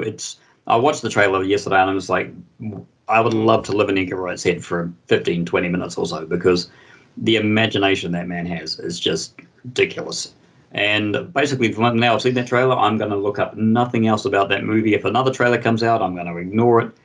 Absolutely. It's supposed to come out 4th of November here. That'll depend on where we are lockdown-wise in November. I'm sure we should be up by then, he says. Knock wood. And if so, I will be trying to get there to the movies as quick as possible to see that, because it looks like it's going to be fantastic. Well, seeing as you've said that, then I'm just, and that was mine, but I'm going to move to the new Bond film, because I just want to fucking see the film, so it's seen. So it's seen. No time to die. No time. No, not next time to die. Later, we'll die later. We'll die after. No time to show this movie. Eventually. The past couple of years has been no time to show it at all. No. It's do we think it's going to come out? Well, the tickets went on sale in the UK yesterday, apparently, according to the Guardian. Oh wow! So they are going to release it. It's running time 163 minutes. That's plenty of time to die. No time to go to the bathroom. I think it's going to be cool. I was really surprised, or the thing that takes me by shock is, like, if you gave me a time machine and put me at March 1, 2020 and said, which will come out first, No Time to Die, The New Mutants, or Chaos Walking, I would have thought we still wouldn't have seen New Mutants or Chaos Walking, which had been both famously in post for many, many years. And No Time to Die was just on the verge of having press screening releases when March 2020 rolled around. And now here we are. And they've had to reshoot No Time to Die because the sponsors had outdated technology. So they had to reshoot all the scenes with sponsored technology so that it was up to date. Amazing. Have you seen Chaos Walking? I haven't seen either of those, to be fair. Is there any reason to? No, probably not. Okay. Actually, I have seen what you mentioned. I think it was the last episode or the last episode before the last episode there, Doug. White Lotus. Oh, yes. Which, wow. Yeah. Wow to White Lotus. It's one of those, again, I'd put it in the category of Mad Men, in the fact that it's hard to explain why it's as good as it is. I mean, it's definitely the writing, but there's not a great deal actually happens. But it's just, it's brilliant. My wife wrote a really good blog about it, actually. Yes, and I read that blog. Yeah, it was very, very good. But it's really compelling. It's not action-packed, but it's the characters are such, and the satire is just so well done. Yeah. I love that. Yeah. Nice. Right. Well, I think I've extended this to Bond length, so we let's should probably move on to 1987. Head to 1987. Before we kick into the movie specifically from 1987. Shall I tell you why 1987 is the best year for movies in my life? Of course I will. I'm going to do that. I think you should. Seeing as this is your idea, I think you should. You got to do it later on when you pick out your own year. But for me, 87, because I'm going to give away my age. I was 14 at 87. So we did an episode with our birth years on it. So we did. So we're giving that one quite away a long time. It's been a few episodes. I forgot about that one. But, I'm shocked for the person who didn't listen to it. No. So, I mean, I could have picked 86, because 86 I got to see Aliens, which is my first R13 movie that I got to see in the cinema. But for me, 87 is just the hits are so strong, and even the not so good movies make for such entertaining viewing. So I've got the list in front of me of the top grossing movies from 1987, all 200 of them. So we're not going to go through all of those. Otherwise, we'll be here for a year and a half. But this is top grossing in the US or worldwide? Top grossing in the US. And I'm just going on the calendar grosses, what they picked up on the year for a start. Oddly enough, Crocodile Dundee sits there about number 13, but it became the biggest grossing movie in the next year. It's quite remarkable when you look at it. Crocodile Dundee came out September 26, 1986. You know how long it was in the theaters for? 66 weeks. Oh, my God. That used to happen. It did, and it would never happen now, never will happen again. So for a year and nearly 4 more months after that, grossed something in the vicinity of $175 million, which is about $400 million these days. So in these days, you pick up your... The last film I remember that happening to would have been Waking Ned Devine. Right. I think That was in the played at the Academy for must have been 6 months or longer. Well, to be fair, they had Gloomy Sunday for 4 years. Wow. Well, there you go. That's quite remarkable. But I mean, for big grossing releases these days, I look back. Even Avengers Endgame was in cinemas, I think, for 20 weeks. So most of the ones in here, even in the top 20, beat that out by going 25, 26 weeks. But that was the most loaded I've ever heard. I'm guessing we don't have a big fan of it here. It's fine. It's fine. Moving on. To be honest, I've forgotten which one's Endgame and which one's Infinity War, which should tell you something. Yeah, I can't remember which way they go around either. But but if we look at the releases here, number 1, Beverly Hills Cop 2, which is a solid sequel, very solid sequel. Number 2, Platoon, and enough said about Platoon. Number 3, Fatal Attraction, which is about the only one of the top 10 I haven't gone back and seen, barring one which I haven't seen at all. But Fatal Attraction I just saw recently. It's great. Just saw it? Holds up real well? Well, it was my first time seeing it. So, it's... I mean, we've been... I think I mentioned...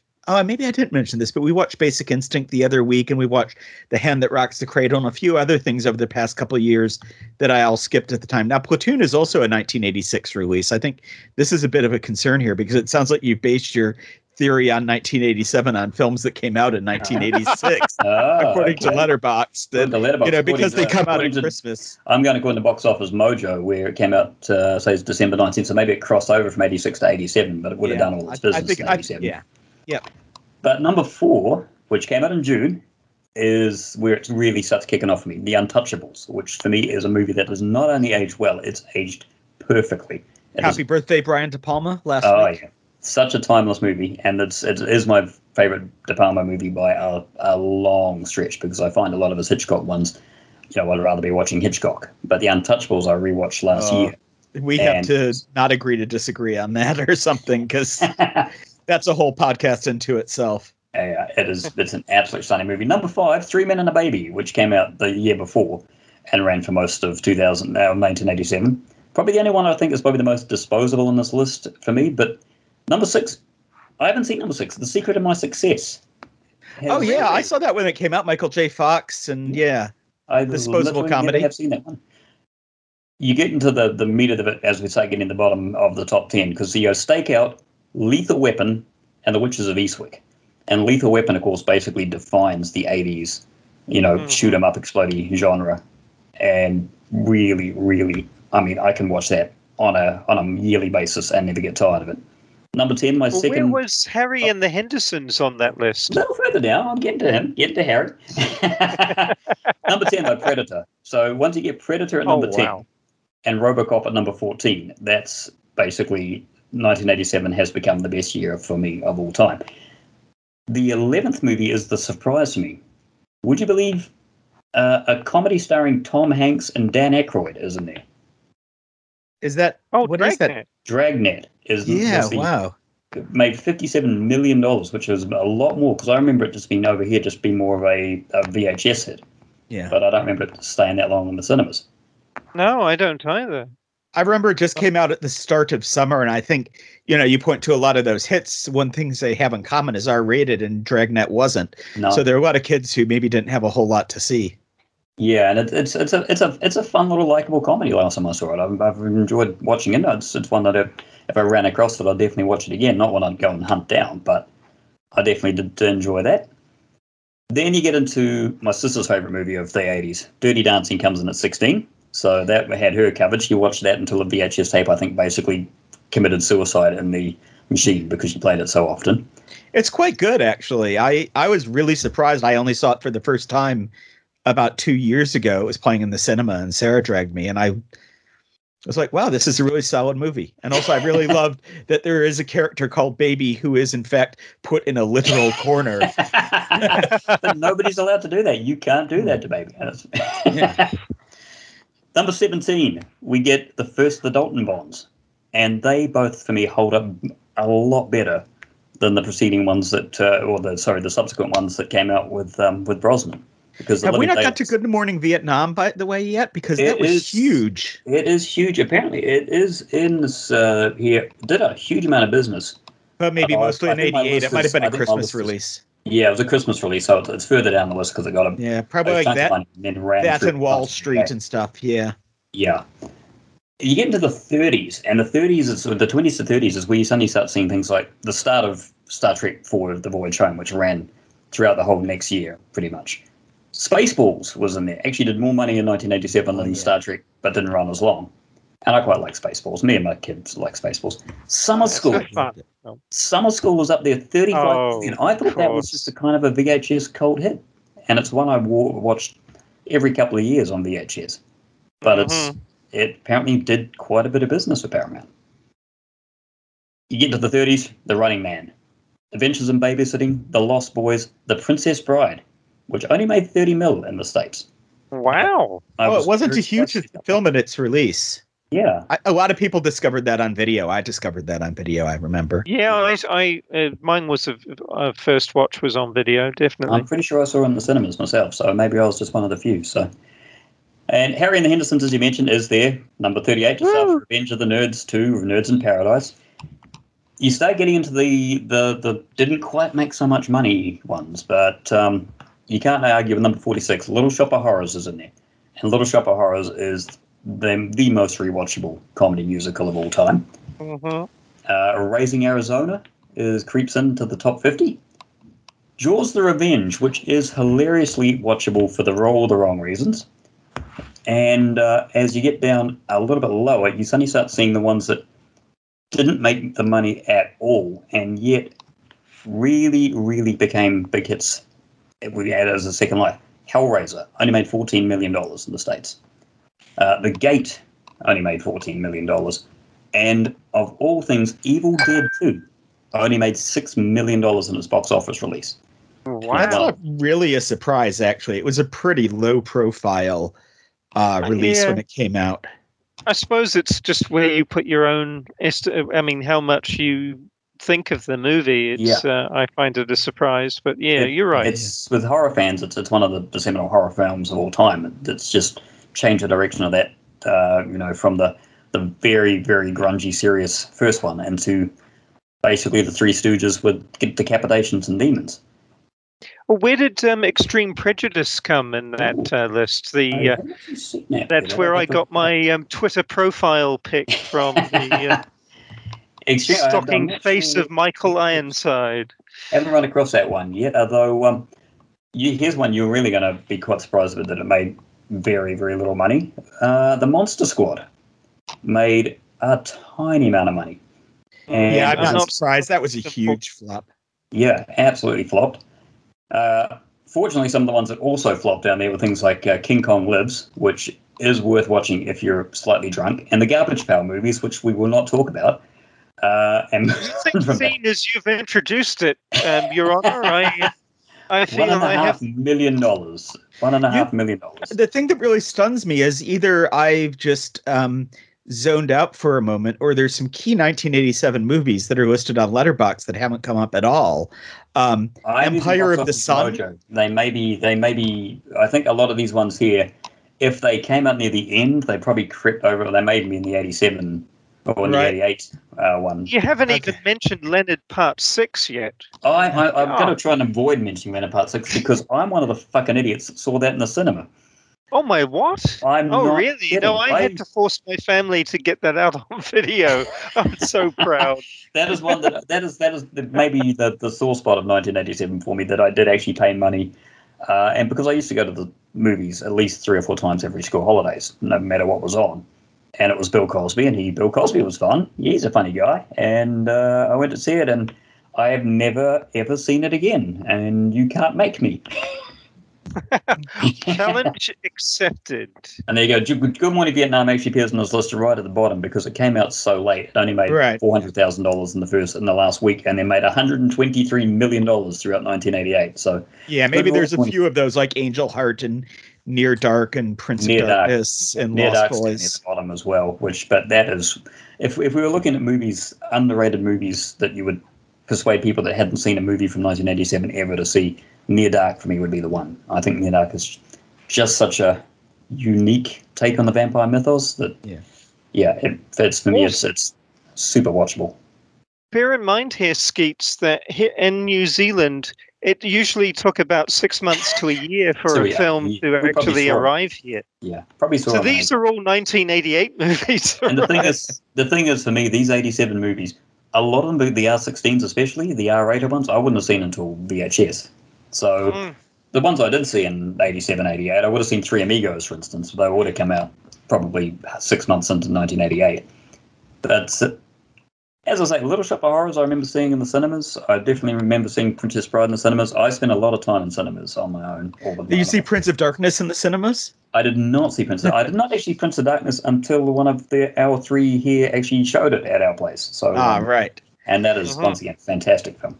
Yeah. I'm looking at what I've watched from 87, and there's so many, there's a few artsy films, which I'll get into, but also just in terms of genre or trash stuff. I mean, you're looking at Anguish, you're looking at Blood Rage, Killing Spree, Rock and Roll Nightmare. I haven't seen that. I have seen the video Dead. I have seen, as I know you guys have, Cry Wilderness. Yep. There's Miami Connection. Skeet I've introduced. I don't know if you've seen it, Darren. Virgins in Hell. Hard Ticket to Hawaii. I haven't seen that. The hits are big and the trash is amazing. Death Before Dishonor. ROTOR. Rotor. Yes. I do love Rotor. Oh, yes, yeah. Rotor. Well, Bad Taste. Yeah. Yeah, there you go. And The Stepfather. Part 2 as well, Jackie Chan's. Yeah. And Stage Fright Aquarius, which is a great Italian giallo that is set at a theater that everybody gets locked into. That's super fun. Deadly Prey. I mean, Hollywood Cop. It's there's a it runs deep on that level. Oh yeah, Death Wish 4. Stage Fright. That's the owl-faced killer, isn't it? That's the one. Yes. Yeah, we've seen that one fairly recently at my place. I think you weren't there, Skeets. All right, I might not have seen that one. Oh, and we haven't even mentioned Police Academy 4: Citizens on Patrol. Or Ninja Silent Assassin, a.k.a. Black Ninja, directed by one and only Godfrey Ho, who was still making movies in 1987. I just have to update my letterbox because I'm not seeing Citizens on Patrol. And given that I can still sing the theme song, I know that I've watched it. But Citizens on Patrol. And as I want to do, I will segue from that to the other essential movie of 1987, The Emperor's Naked Army Marches On, which would be, of course, my pick for maybe the most. If I had to pick my favorite movie from 1987, it might be that, actually. Okay. Or possibly Born of Fire. So you guys have seen Born of Fire, though, which is on Indicator and is an incredible. Oh, definitely. Oh, yeah. Yep. So we won't belabor that point. Emperor's Naked Army Marches On. I've got my Blu-ray in front of me here, and usually you get review quotes. This has This has pull quotes from two of the most famous documentary makers ever. Here was one of the weirdest, most dramatic stories ever. In the movie itself, what can I say? It's on my list of the 10 best movies ever. Errol Morris. Meanwhile, Michael Moore says, it was like I had this soul brother in Japan. I was inspired. I was exhilarated. I had never seen anything like this. So the story about it is it's set it's released in 1987 and was filmed leading up to it. And it was about, as by a documentarian named Kazuo Hara, who's long been a fringe figure in Japanese filmmaking. And he's following an aging Japanese World War II vet named Kenzo Okuzaki, who is trying to uncover the truth about atrocities committed in the Pacific. And he's going and searching down all these old military officers that he thinks are responsible for basically cannibalism. And if it were just him accusing them on camera at a loud voice with a camera crew present, it would be a pretty tense, interesting documentary. Eventually, Kenzo Okuzaki just decides to descend into physical violence against the people that he meets. And so it becomes this really fascinating, text about complicity with the filmmaker. There's times where it's like, is the guy going to put the camera down? Is he letting this happen? What's going on? And also it's like, it's such a quixotic quest. He's like this guy that's driving around this customized car with loudspeakers and all this stuff and trying to uncover this thing that nobody really hears about. But it is just relentlessly compelling, back before everybody had cameras, to have somebody who committed for a long time to a person whose story was that unique, and to get so much confrontational, powerful footage on screen. It's the impeccable Blu-ray company Second Run has released it, and you could import it from Zavvi, and it's an all-region release. I know it's also out there on YouTube, I think, but The Emperor's Naked Army marches on.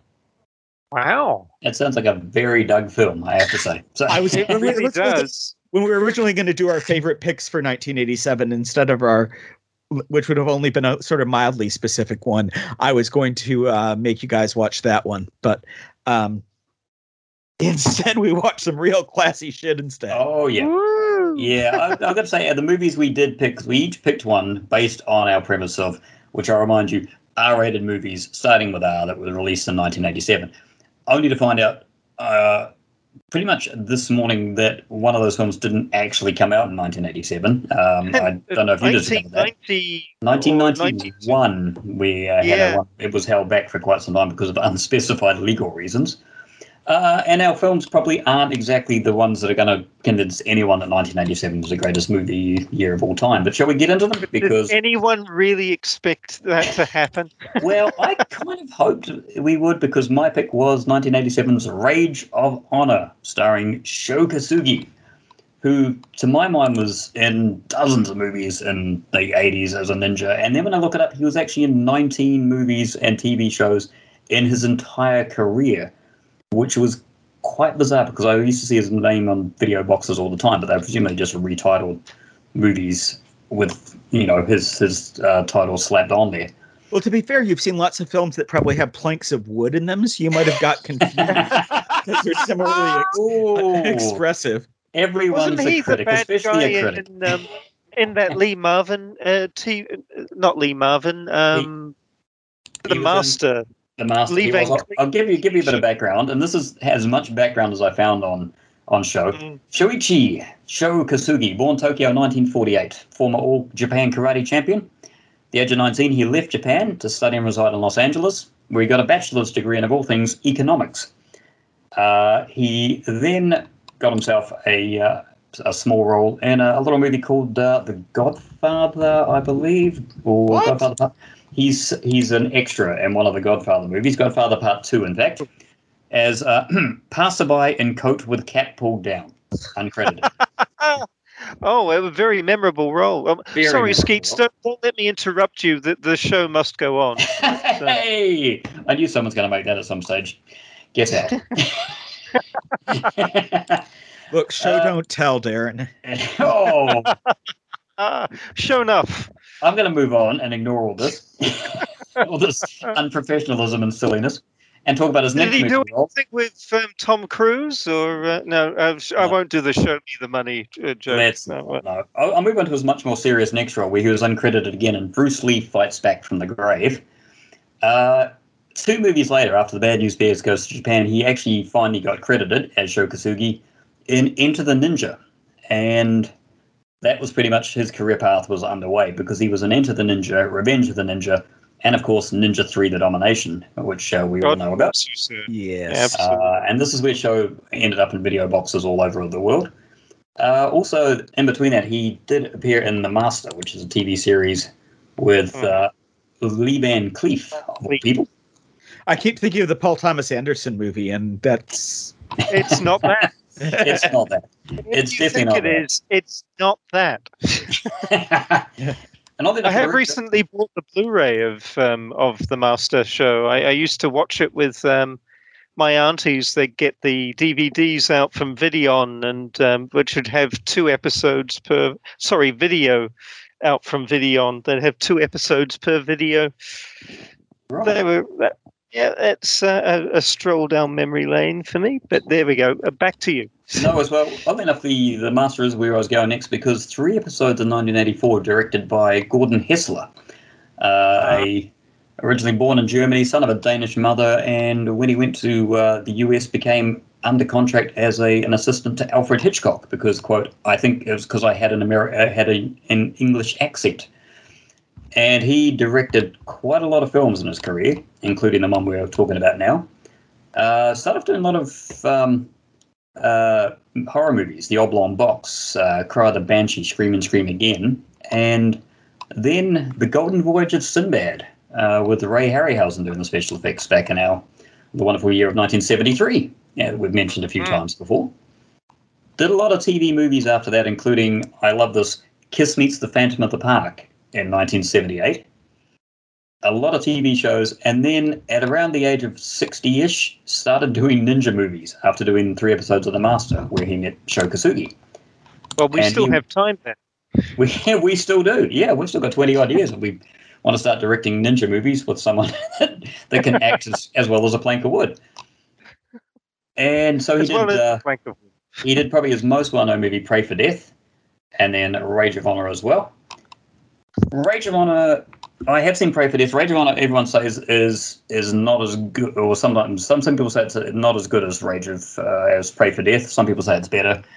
For me, I had actually liked this one better because I found after years of finally hunting it down and looking for it, Pray for Death was actually very, very dull. I built it up very, very high in my kind of imagination of what it was going to be based on trailers and based on the video box. But this one, I think Doug summed it up best when he said it's very, very dumb.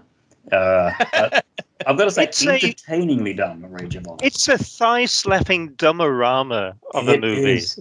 It's such a fun time. You asked the other day about movies to watch drunk, and I deeply regret that I was sober when I watched Rage of Honor. Did not improve the experience, and I suspect it highly lessened it. I watched it early in the morning, and it would have been much better late at night after a couple of beers, because I'll give you the IMDb rundown. Tanaka, a DEA agent, and he's not from the Drug Enforcement Authority. He's from the Drug Enforcement. They force you to take drugs. It was. I forget what it was. It was a completely made-up agency. It was. I believe its acronym was DIB. Drug Investigation Bureau. That was one. Yeah, DIB. So he works for DIB apparently. Tanaka and his partner Ray are after a bunch of drug dealers, but they're betrayed by an insider, and Ray is killed. Tanaka follows the culprit, a sadistic drug lord, down to Argentina. The weirdest thing for me is, right off the bat, this movie just throws everything out the window by going, okay, we've got some American drug agents. Where should we start the first scene of the movie? In Argentina. That's part of their jurisdiction, isn't it? And then they give their drug enforcement agent, Tanaka, ninja skills. And they never explain why he's got ninja skills. Why he's carrying shuriken in his boots, which for me is possibly one of the stupidest places you could put a sharp, pointy object. Why he can do martial arts. They basically explain it in hand waving it by saying, don't forget, he's Japanese. Yes. Sho Kosugi it's just that he's so complicated. Kind of he's like Oprah Winfrey. Everyone gets a shuriken. It's I did like his shuriken, which had a little display on the side of an LED display, which was apparently an explosive shuriken, which seems somewhat pointless, because if you've thrown a shuriken to someone's forehead, you don't need to blow him up at the same time. Although, of course you do. Have you seen this movie? I did see this movie. This movie started off very dumb, got a little dull, and then went to incredibly dumb, until with the point where I just had to rewind to show certain scenes that she'd missed of, for instance, a man at the top of a very tall part of a warehouse falling off and instantly turning into a very, very obvious dummy before he plummets off to the ground, which I laughed myself silly. Oh, I love the introduction of the bad guy, who's just this guy who gets out of the airport, and suddenly there is evil music as he gets to a taxi. It's sort of, okay, he might be the bad guy. He might be. I'm not sure he was, though. I'm still not sure he was, because he was described as a man in his 20s, and the actor playing him was 49 fucking years old. Oh, I love the bit where Sho Kosugi gets blown. It's blown up. It's later on in the movie. There's an explosion, and he does that usual jump thing, and then is the next scene is the next cut is him running away. Like, it took no time for him to get blown up and then run for it. I mean, there's no continuity in this movie. Serious ninja skills where physics is just that does not affect him in the slightest. If the editing in this film just makes him into this bizarre, Superman, because he can do anything so long as you edit out the bits which would actually be a stunt. So any stunt there normally gets edited so that you're getting a very, very close-up of the person involved in it and then cutting to the end of the stunt. I did like the special mention to the stunt where he was supposedly hanging off the side of a cliff next to a waterfall in Argentina, and they simply filmed him lying on a bank with the waterfall quite a long way behind him, and it's what's the word I'm looking for? Unconvincing, I think, is the word. I think you found it in this film that just like they don't even know where to put the camera to sell the stuff on so many levels. I mean, there's a whole scene where they're at some rich person's party, and there's this guy doing this dance with ropes in his mouth. Yep. And that seems like it should be cool, and he's doing something where he's dancing over them with his feet. We think because his feet are out of frame. Yeah. And everybody is looking around like it's impressed, and his head is at like a third up the frame, and there's like all this roof above him, and yet the impressive thing that this guy is doing in one consecutive shot that looks to be real, we don't actually get to see. And It was I watched Kate the other night, the Netflix film, which isn't very good, and one of the things that is very obvious in it is when they cut from Mary Elizabeth Winstead doing a stunt to edit very quickly to her stunt double flying back. And there's so many scenes in this film that you can tell Sho is doing the stunt. He's doing the work. He's doing it, but it's just like it's shot so unimpactfully. It's not well filmed at all. I mean, they shoot most of the martial arts scenes in close-ups, which you don't shoot a martial art scene in close-up because you want to show off the martial arts. Yeah. The guy dancing... I don't know that he's selling it all that well either, though, is he really? I mean, it's... He's energetic. No matter how you shoot it, he's energetic, but I don't think he's selling a stunt like Jackie Chan can sell a stunt, or Bruce Lee. He's not selling... Or Kim, for that matter. He's not acting. Okay. Going back to the man dancing, not only did we not see his feet, I don't think anyone did, because did you notice the way they blocked that scene? They basically had him in front of a large staircase. He's dancing towards us in the camera, and everyone at the party is up on the stairs looking at his back, which seems illogical to the way to watch something. He's directing his dance out into the middle of nowhere. So good for us, I guess. If we could have seen his feet, it would have been better. Yeah. But would it though? I don't know. I mean, it's at least it would have been entertaining and not slightly cringeworthy, like when he goes to Argentina and discovers a tribe of face-painted natives that attempt which he wipes the fuck out. He just murders people left, right, and center. Yes. Yeah, Sho is the good guy.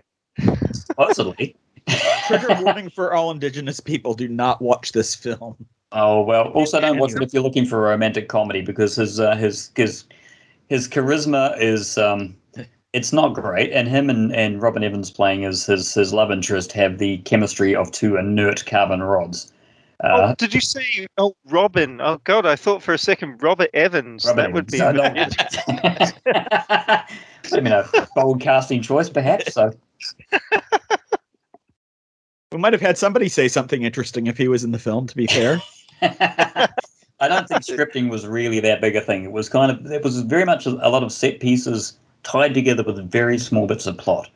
And halfway through the movie, someone was getting beaten, and I could not remember if it was his partner, whether he was dead or not, or whether it was somebody else in the film now getting beaten and brutalized to advance the plot, because it was everyone apart from Sho was pretty much disposable. You could see Sho Kosugi and him, and everyone else is just kind of a face. Also, how the fuck many henchmen did Havelock have? Havelock's our bad guy. It was like an infinite yeah, amount of people coming to be blown up. Yeah, well, I think you just got to have as many people as you can, don't you? It's, just to throw them at the good guy. One thing about did you notice that Sho Kosugi had a credit for designing his gadgets, his weapon? You had the patience to watch the credits. I'm impressed. Oh, not all of them. Okay. But what kind of good guy has a pair of gloves which have a big fuck off jagged dagger? Oh, and let's talk about that scene, right? Because where did he get it from? He uses them. He pulls them out of his pockets or something, and he fights with them, and then he's got the guy there, and then he takes them off again. Yeah. Yes. And I feel like this movie doesn't understand where it fits on a spectrum of violence and what it wants to, like how bloody it wants to be or how impactful it wants to be, and then he wipes out an entire tribe of indigenous Amazonians. Yeah. But I mean, if you're saying if it was a Sonny Chiba movie, there would have been blood on the walls with those claws. I don't think he took them out of his pocket actually, because he definitely reached behind him, so he was carrying those in a very uncomfortable manner because those were big fucking things. They had big spikes on the top of them too. So yeah, he was able to basically. He was carrying them in his man pocket. Do you think? Yeah. God, he carried a lot of stuff there. He materialized weapons left. It's like Johnny Depp in Before Night Falls only. Ooh.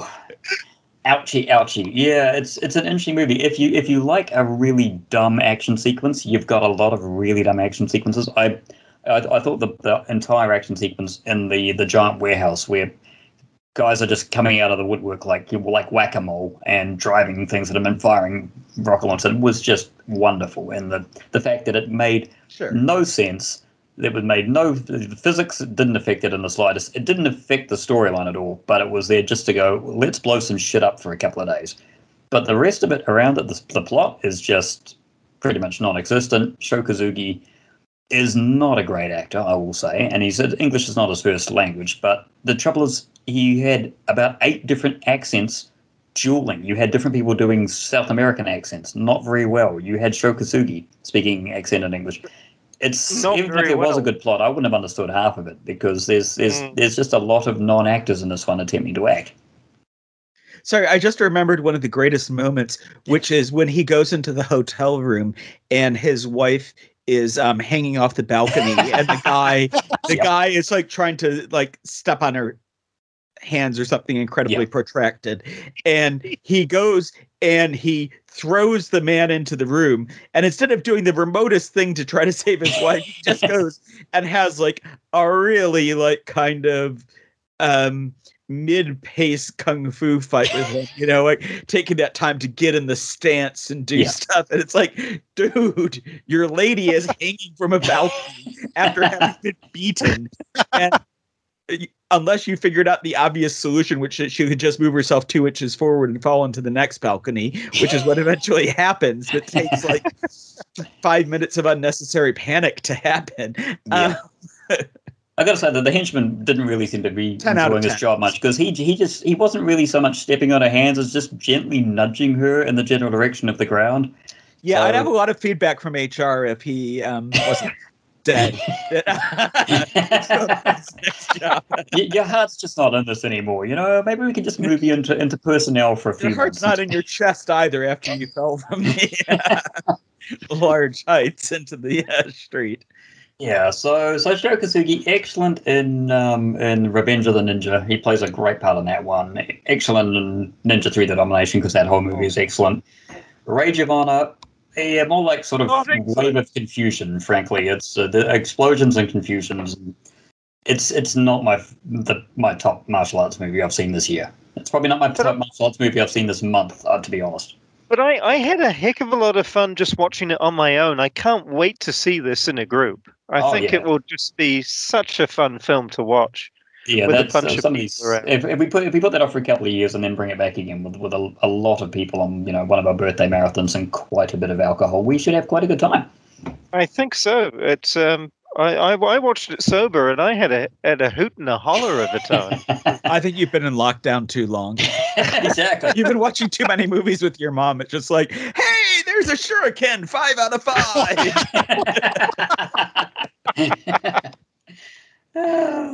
Okay. Is this a good time to mention that I watched Rita Sue and Bob 2 with my mum? That was. I was actually thinking of warning you, but I was just like, no, he wouldn't.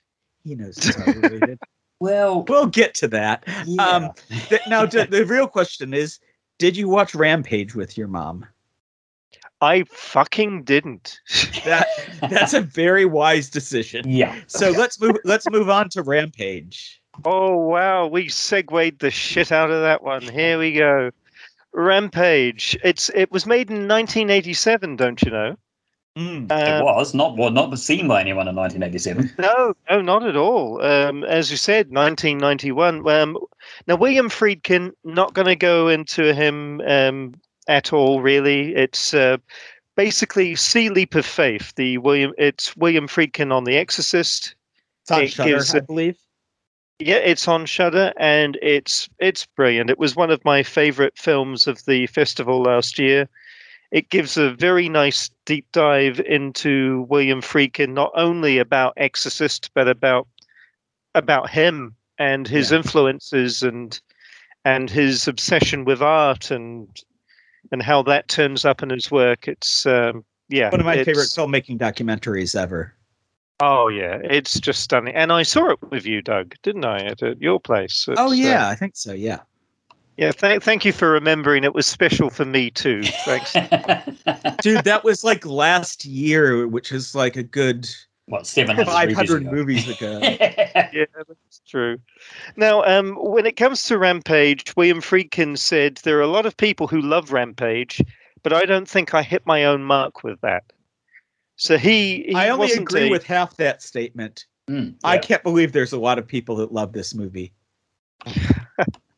Now, Ennio Morricone, he wrote this. He did the score, and it's a pretty good score. It gave a feeling of atmosphere, which I think it needed. It's now William Friedkin. He also said that at the time we made Rampage, producer Dino De Laurentiis was running out of money. He finally went bankrupt after a long career as a producer. He was doing just scores of films and was unable to give any of them his real support and effort. And so literally, by the time it came to release Rampage, he didn't have the money to do it. And he was not only the financier, but the distributor. His company went bankrupt, and the film went black for about 5 years. Eventually, the Weinstein's company, Miramax, took it out of bankruptcy and released it. So isn't it nice to have the Weinsteins as the heroes in this? Let's move on, shall we? Yeah. That can go on the tombstone. At least they saved Rampage. Now, William Friedkin, he later re-edited the film, and he changed the ending as his view on the death penalty had changed, and we'll go into that one a little later. In his film review, Roger Ebert, he gave 3 stars out of 4, saying this is not a movie about a murder so much as a movie about insanity, as it applies to murder in modern American criminal courts. Friedkin's message is clear. Those who commit heinous crimes should pay for these for them, sane or insane. I can't read my own writing. Apologies here. You kill somebody, you fry, unless the verdict is murky or there were extenuating circumstances. That doesn't seem like a clear message at all. No, well, I'm pretty sure that was his intention when he wrote that. It's he had an intention, you reckon? What, Roger Ebert is what I'm saying. Yes. Now, the synopsis of this film, if you need one, it's loosely based on the real life story of Richard Chase, the blood-drinking necrophiliac serial killer known as the Vampire of Sacramento. So yes, one to show, Aidan. There, Skeets. Yes, well, I was going to say that we probably, if we can just agree to not talk about any details about Richard Chase, because I looked up on him, and I'd like to reserve a special and first time ever golden "go fuck that guy" to that guy. because the stuff that he did was much more horrific than what we see on screen. And absolutely. Yeah, absolutely. We will not mention his name after this. We're just talking about him as that guy. Okay, so Rampage follows the serial killer Charlie Reese through his killing spree and subsequent capture. Michael Baine's character, District Attorney Tony Fraser, is a devout Catholic, is so horrified by the carnage he pursues the death penalty. Unfortunately for all concerned, Reese ain't done yet. And so the story goes on. So it's half serial killer thriller, half courtroom drama. Hey, there's a scene midway through the trial where, without getting too spoilery, the canvas of the story expands. Is that at all based on the true story? It's of that guy. Looking on that guy, they played around a lot of it. There's a scene in the middle which was out of whole cloth, which was the escape. Yeah, that's escape. what I'm referring that to. is completely out of whole cloth, and the end of the movie as well. Which even one of the characters says, "Why would he do that?" That guy, he did commit suicide in prison. Apparently, spoiler alert. Exactly, but the spoiler on on that guy is that they even say in the movie, "Well, why would he do that?"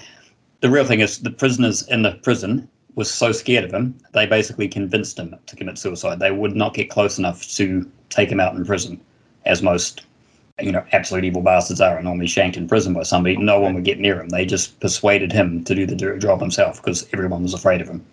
So, wow. That's definitely high level fuck you to that guy. Well, here's a freaking nugget you might not know, unless you do know it, and then you'll hear it again. So Friedkin was actually approached by Michael Mann about playing Hannibal Lecter in Manhunter.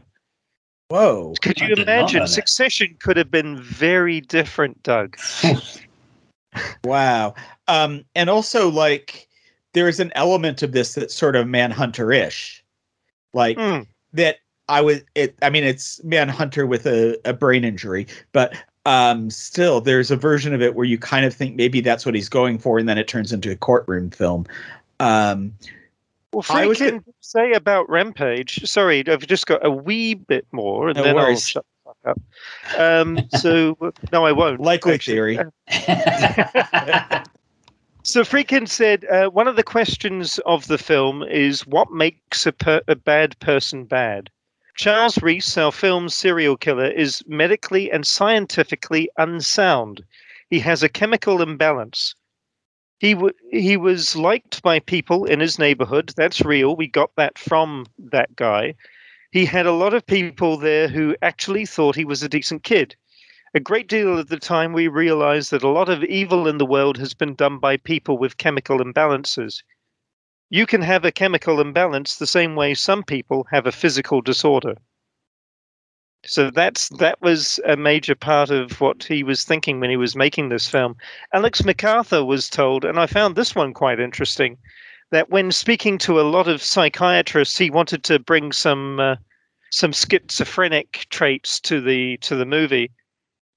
He was told, don't practice the symptoms of schizophrenia because it could actually make you schizophrenic. Mm. Right, I haven't heard that one before. It does seem to make sense, though, in the way that neuroplasticity works, that if it's something about rewiring your brain for different stimuli, then that could just be an expression. I mean, obviously, all mental quote-unquote illness is just a different expression of what the brain is capable of. And some mental illness is genetic, some is develops because of society, And so it totally makes sense that, look at the times that we're living in, the amount of anxiety and trauma that's in the world right now. Just in terms of Friedkin's collaborators, I was going to mention the DOP of this film, who is Robert Yeoman, who weirdly I'd watched a film that he'd shot the previous week, which was the Grand Budapest Hotel. He's mostly famous these days as Wes Anderson's DP. This comes at the entire other end of his career, where the same year as he did this, he did Playboy's Bedtime Stories and had previously worked with William Friedkin on the Wang Chung video for the song for the title of To Live and Die in L.A. and presumably got this job, which was only his second feature after a film in 1983 with Alexander Rockwell called Hero, off the back of that, which probably explains why this looks nothing like Grand Budapest Hotel, among other reasons. Yeah, it's not a bright 80s movie, this one. I mean, it's not not an easy movie to find. The copy we have is not brilliant that we managed to get hold of, but it's a grey movie. It's very much the opposite of the bright 80s neon that you would normally expect. Yeah, it's as but they more feel like daytime soaps. I mean, the most I've laughed at any of these three films we watched is when there's a slow motion, like, I don't even think it's a Cabbage Patch Kid. I think they couldn't afford a Cabbage Patch Kid. So I think it's a ripoff of a Cabbage Patch Kid falling to the ground when they find out that Michael Biehn's daughter has had a bad turn in her health or died or something. I can't remember what it is. And there's this climactic close-up of it falling. Yeah. And that's kind of the sort of level of dramaturgy that it works on, is this sort of General Hospital level kind of staging, which is very bizarre. That storyline too felt very unnecessary. It didn't feel like we needed his backstory of his, of his failing marriage around that, because it really didn't bring anything to the table. I mean, he supposedly was there to help him connect with the father who had lost his wife and son to a serial killer. But to me, it just felt, as you say, daytime TV. It felt like something out of a TV movie. I thought Michael Biehn gave a very good performance, though. Oh, definitely. I thought solid actor. I think within the context of the script, but you look at Manhunter, which explores kind of similar territory of the extent to which pursuing somebody who is complicit in this sort of crimes can wreck your life. And you look at the nuance and the psychological weight that is carried in that film. And then you look at this crock of shit. And I can't work out what you're trying to say here, Doug. It's I'm saying that, Friedkin probably wrote the screenplay on coke, and the visual style looks like New Coke. Wow, that should be on the video cover. Yeah. or should it? Might have convinced me to see it, but look, there's a lot of there's a lot of great Friedkin films I have time for.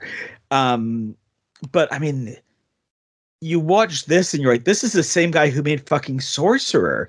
And you get this kind of sense, even just looking at Friedkin's filmography around the time, that he's been so kind of chastened by his fall from grace. He managed to make To Live and Die in L.A., which is really good. So I don't want to kind of paint it too binary, but it's like... And then the TV show Cat Squad, or the TV movies Cat Squad, and the sequel. Oh, okay, because actually Robert Yeoman shot Cat Squad as well. I didn't even realize that was a Friedkin joint as well. So he did a TV movie with Friedkin, and then did a movie that looks like a TV movie with Friedkin. Yeah, I don't think the structure of the movie did it any favors too, because no spoilers here, but they catch the serial killer about 20 minutes into a 97-minute movie, and then it pretty much, if it wasn't for the written out a whole cloth escape sequence in the middle of that, it would just be a trial movie. It would just be basically courtroom drama for the next hour and a bit.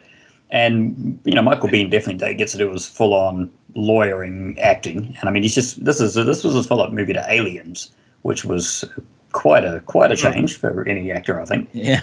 But he definitely gets to try and do some quite dramatic acting. But there's a lot of the psychology around it. There's a lot in the courtroom, and then when it gets to the escape sequence, it just feels that's just there to pad the time out, because pretty much the movie, from the moment you catch him, is over. It's just you waiting for the verdict. Yeah.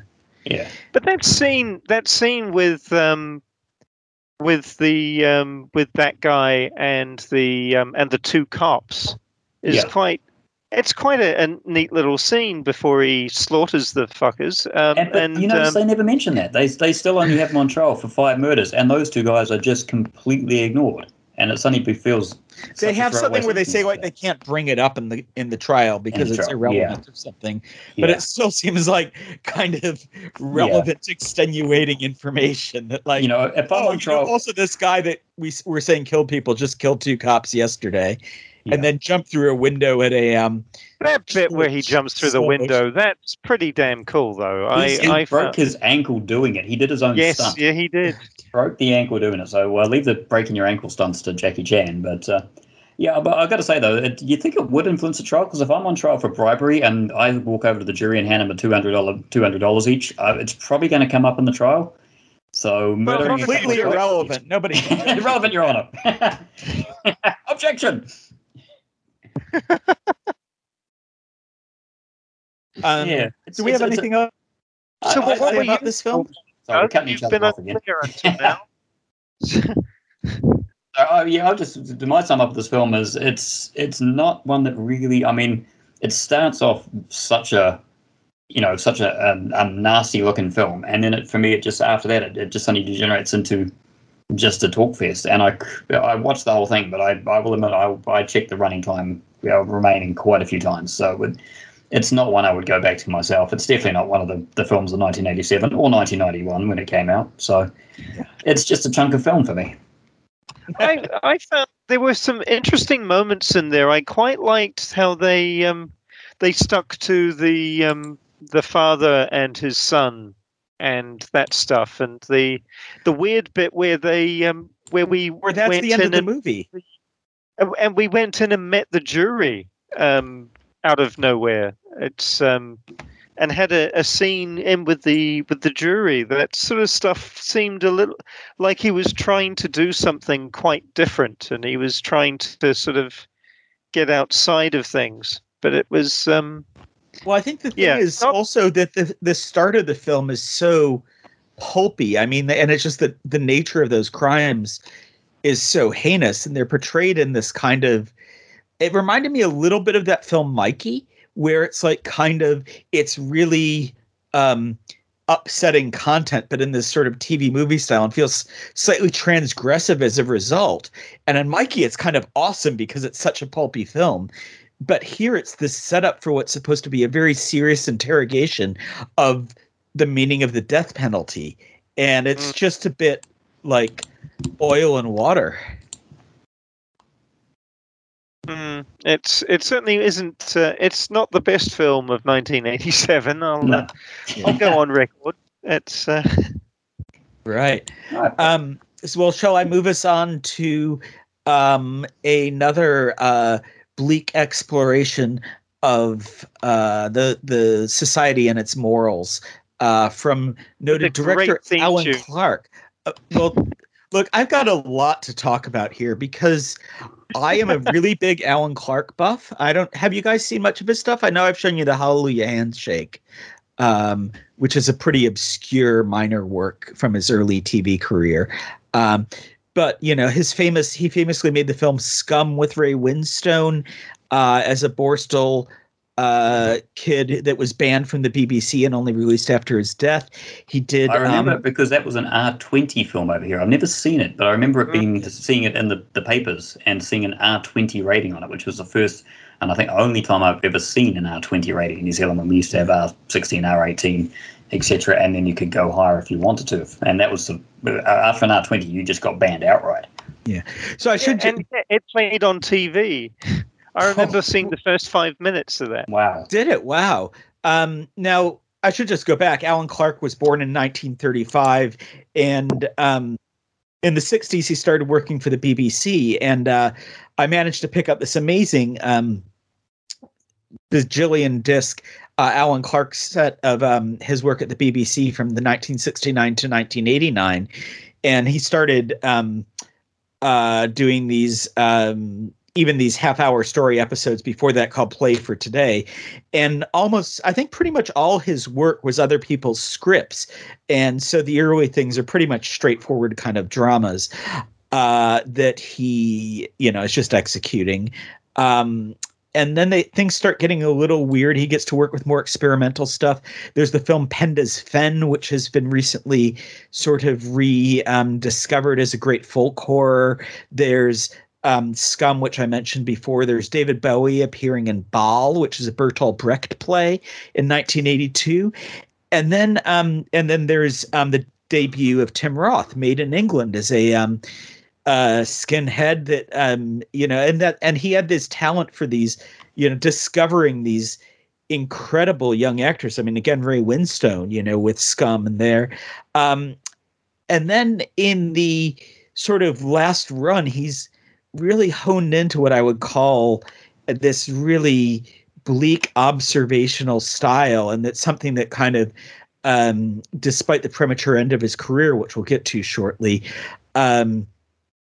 made a bunch of films that really left a mark. There's a film called Contact that I just recently watched from 1985. And I say film, but most of these originally appeared on the BBC. And Contact is about soldiers in Northern Ireland. It's English soldiers in Northern Ireland, and it's very little character. His films increasingly backed away from traditional kind of character in place of these extended tracking shots. There's Christine, about a heroin addict. Road, which is another film similar to the some of the milieu of Rita Sue and Bob 2 that's sent in a declining part of town that follows various people on the night. The Firm, which is I've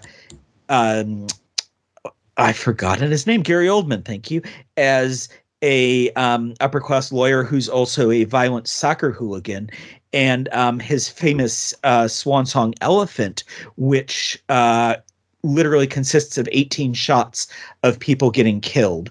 It follows an assassin up to that, and it's based around the IRA murders, and they're different assassins each time.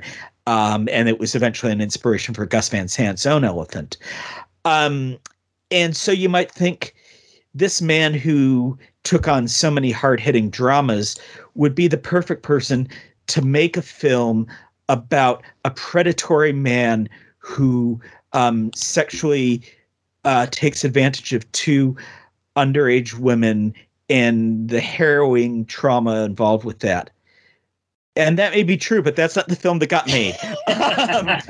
So yeah, I that lengthy setup is because I've seen about 11 or 12 of those films, and the slap in my face when this film started with like a theme song with a jaunty sax and a title song that had Rita Sue and Bob 2.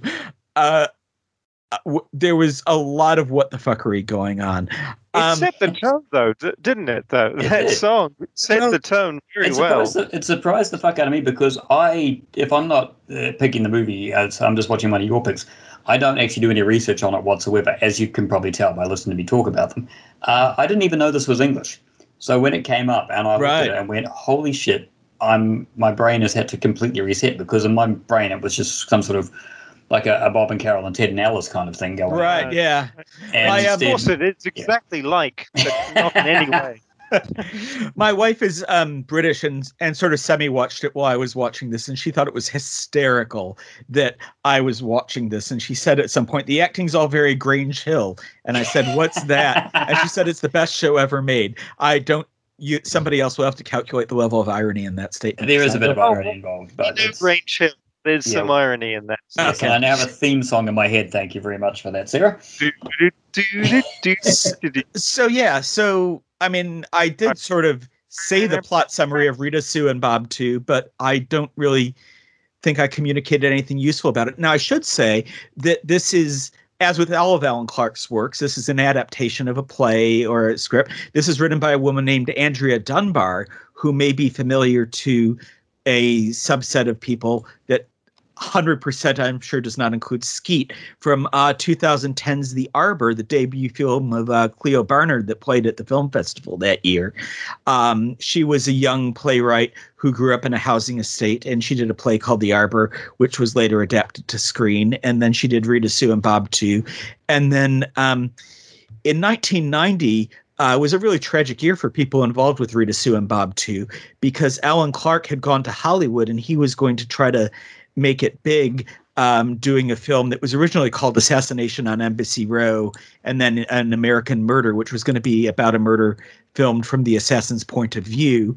But while he was over there, he discovered he had lung cancer and came home and passed away in 1990.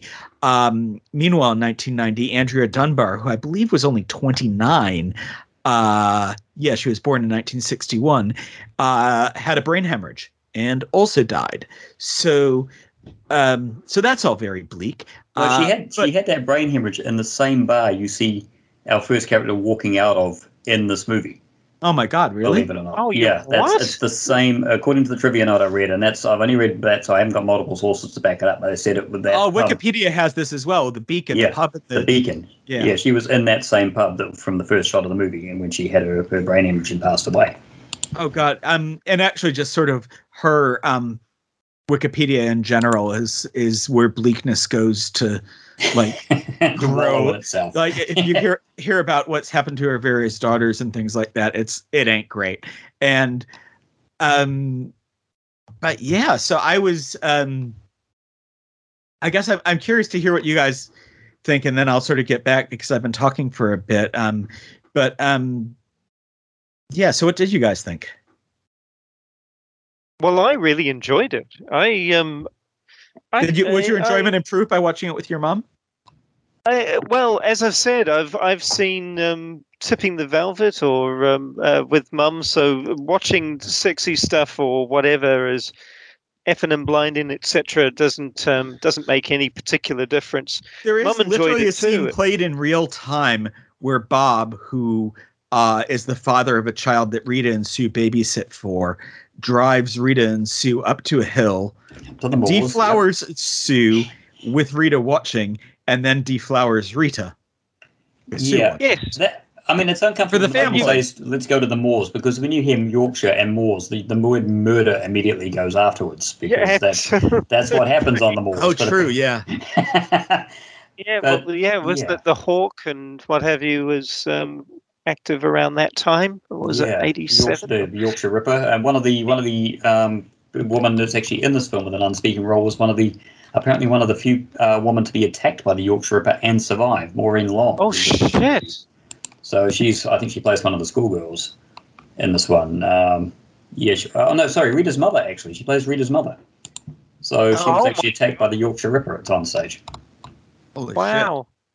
Shit. It was such a surprise, this film. I was expecting it to be, knowing the director, I had an expectation, which I'm sure you had even doubly so, Doug. But it's funny, and also, and what I think makes it work for me is how matter of fact it is. Yeah, definitely. And how it's the girls that drive pretty much everything. And it's the apart from that first part where Bob is the one driving, it's they pretty much are along. They pretty much make the decisions and do and move the story along. But they are living in a complete environment of male violence. I mean, you have Willie Ross playing Sue's drunken dad, and you have Aslam, the seemingly sweet boyfriend, who kind of winds up being confirmation bias of the thesis statement that every male in this film is literally the male that winds up being the best one is the creepy guy across the street who's always watering the lawn and spying on people. He is the male hero of the film. He's absolute MVP of this film. Every time he appeared on screen, he was just so good. Although he does immediately call the police once a minority walks in the neighborhood, and then odd enough gets proved right. In this case, it was justified, but he didn't have any reason to call that in the first place. So that's a point off for him. Even slightly. Yeah, for me, this movie harks back to other movies I'd seen from the 80s around that time, because there's always this, when British movies sort of got to the taboo subject of SCX, there's always this kind of this awkwardness that the British films always seem to have, and you go back. Fair enough. You go back to the Carry On films, the nudge nudge wink wink films. You get into the 70s. Let's not go back to that. I know. I'm bringing back some bad memories for you. But then you get into the 70s and you get the real kind of everything's got to be super comedic with the Robin Asquith sex comedies and things. But in the late 80s, it was definitely this kind of, I mean, it was the Thatcher years for a start. It was gritty realism. It's gritty. And even the ones which were kind of more comedy dramas. I remember a movie called The Rachel Papers with a very young Dexter. Jonathan Price. Sorry, Jonathan Price. Is it, who's the actor? No, Dexter Fletcher's in there. Dexter Fletcher is in it. And I saw it on video probably back in the when I was about 16 or 17. And I remember it having this particularly awkward kind of approach to sex, even in a movie that was kind of one of the main themes on it. As an aside, Bob's wife Leslie Sharp is in the Rachel Papers. That's why it was sounding familiar to me. Yeah, so Leslie Sharp went on for a very storied career. She's done a heck of a lot of television and done very, very well for herself. Nice. Yeah, as I say, the kind of the films of that era, definitely that gritty realism of not sugarcoating what parts of England look like, and that really working class area of Yorkshire, which they wouldn't have had to do much work to make it look like that. They just would have found a place, because even the architecture of those, where the Returns to live is just the most depressing thing you've seen. The estates. And if you watch Christine and Road, which incidentally Leslie Sharp's in Road as well, it makes very similar use of what's clearly not set directed locations. Yeah, and it is nice how they show us the geography of the place and how there's so much walking.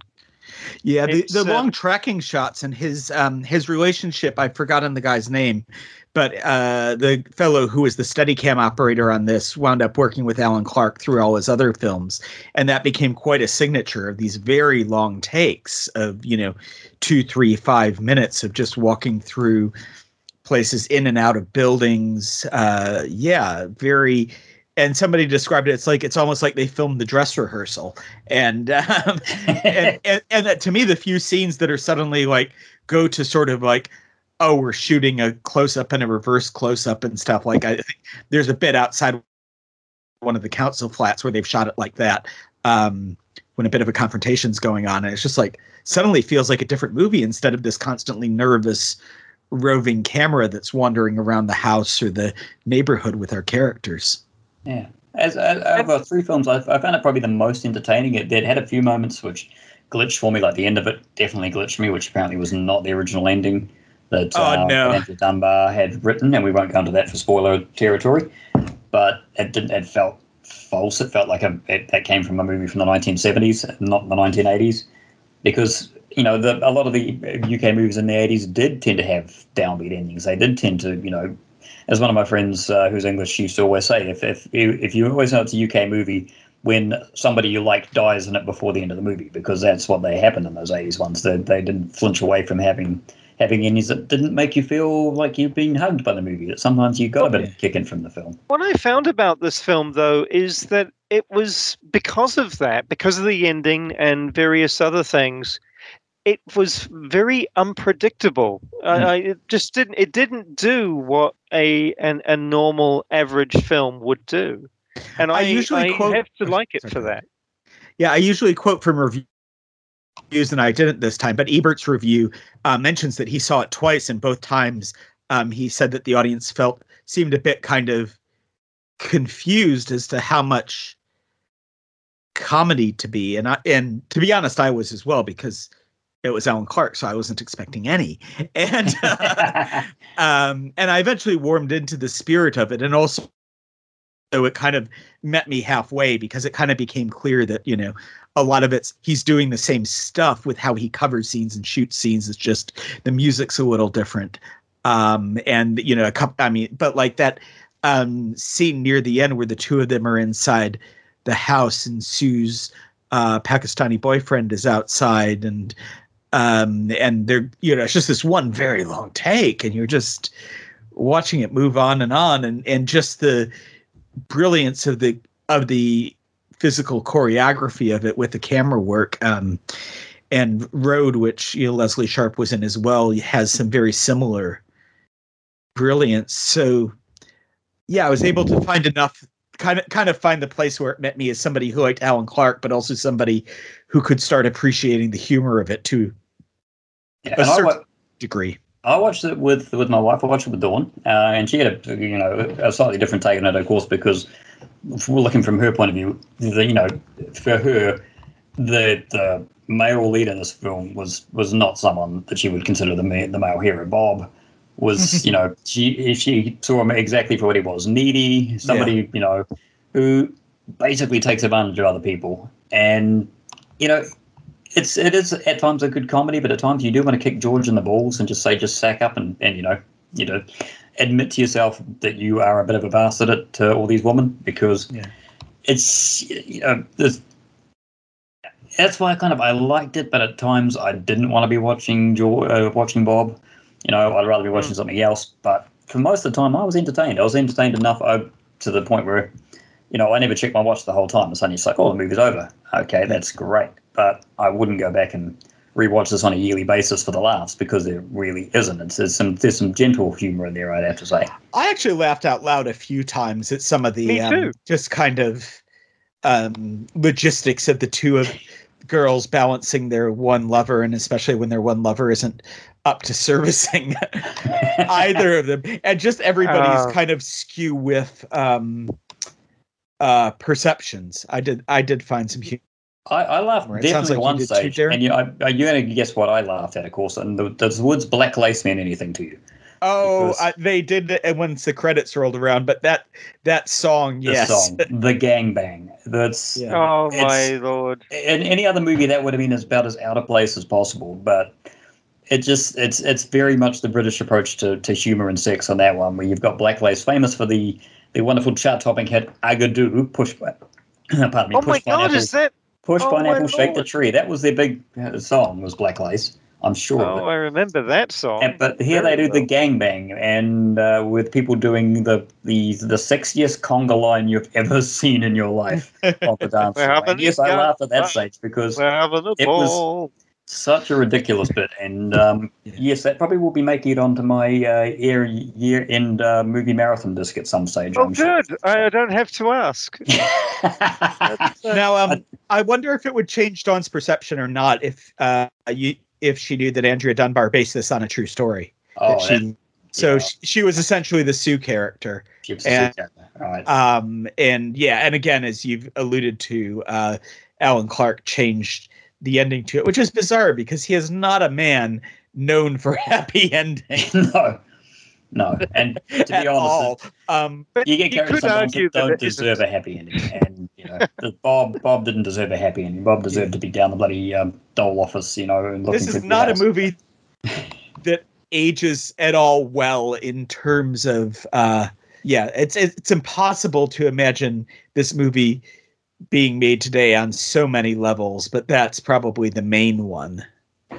It's also, it felt to me like there was an element of satire that these were two bored women, and George is not an Adonis of any kind.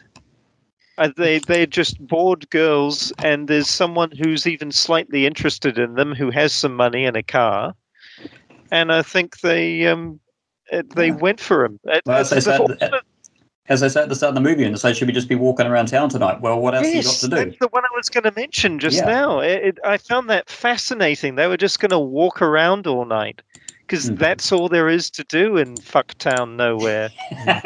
So do you guys know George Costigan, who plays Bob, from something else? Because I didn't. I knew him from Shirley Valentine, which is an obscure thing to know anybody from. But he wasn't somebody who was especially familiar to me. Oh, is he the husband of Shirley Valentine? He's he's one of the guys at the resort when she gets there, who's complaining about the food not being like it is at home. Oh, right. He's also a villain in a Doctor Who episode. Yeah, I spotted that. Most of the things have been TV that he's done. Yeah, Max Capricorn and Voyage of the Damned, 2007. Yes, yeah. He's the metallic bad guy. Yeah, there we go. Well, it's good. They could have got Sho Kosugi. He would have been a wooden bad guy. Well, that's very specific. So we just got to find a third one. As an aside, Siobhan Finneran, who plays Rita, reunited with George Costigan, who plays Bob in the TV show Line of Duty. Oh, no, not Line of Duty. Happy Valley. Happy Valley, yeah. Yeah, which I haven't seen, this British crime drama. So on Netflix, I think it is. Yeah, I've seen it pop up a couple places. Somebody else was in Line of Duty, which is why. Oh yeah, George Costigan's also in Line of Duty, which is how I've made that mistake. She was also in Doctor Who, but the new Doctor Who in 2018, because I think Doctor Who was kind of the English version of Murder, She Wrote. So eventually, if you've been in there long enough, you'll end up on Doctor Who at some stage. Yeah, well, Leslie Sharp was in Doctor Who as well. So there you go. Look at that. How specific could this connection have been? All right. Do we need to get people who all appeared so, in the same episode of Doctor Who for our next? Oh, I could hunt that down easily. The guy who was hosing the his garden down played a Sontaran, possibly. It's oh, that's potato shaming. Oh, as an aside, I looked up the dad, Rita's dad, or no, Sue's dad, who is possibly the drunkest character in the history of cinema. Amazing. Willie Ross, and he was originally that was one of his first roles on screen after having been part of a comedy troupe named Lambert and Ross, and then when they broke up, he turned to screen, and that was I think he'd been on screen once or twice before, and then there was like a 15-year interregnum where he was touring and doing his things with Lambert, and that ended however it ended, and then but it was one of those performances where I kind of went from this is too big to holy shit, did they just actually go down to the council flat and get the drunkest guy they could find? Because it's just his shoulders were amazing. His whole physicality, he felt the thing, it felt so lived in. Yes. Yeah, it was, and that's something that's true about all Alan Clark is like it always feels really lived in, and that's because so many of those BBC dramas that he got would have a lot of time for rehearsal as well, so that would be part of it, and then also just a lot of his insistence on shooting in actual locations, which you see with like the council estates there in Rita, Sue and Bob 2. All right. Rita, Sue and Bob 2. This time, there's still 3 of them. On that note, I think we've probably gone on long enough for an episode. Oh, I think we've gone on long enough for several episodes, to be perfectly honest. But oh, yes. Well, hopefully the next time we do this, we're recording this on a Thursday before hopefully what will be an official announcement. They're going to level 3 next Wednesday. So maybe we'll get to do one in person in October. You never know. It's possible. If you can show me vaccination certificates at the door on the way in, I'll be quite happy to host. Well, I'm double vaxxed, so that's easy for me. I'm 50% I don't know there. that I'm convinced that 1987 is the best based on what we've seen. Should we have another go at 87 at some stage? We could definitely do that. Just watch Near Dark 3 times. There you go. If you guys haven't seen Street Smart, that would be be one to watch. Well, my pick. Yes, yeah. It's going to be an interesting episode. I think we should wrap it up there, gentlemen. Take care and see you all. Hopefully, literally see you all next time instead of just recording over the internet. Hopefully. Nice. Excellent.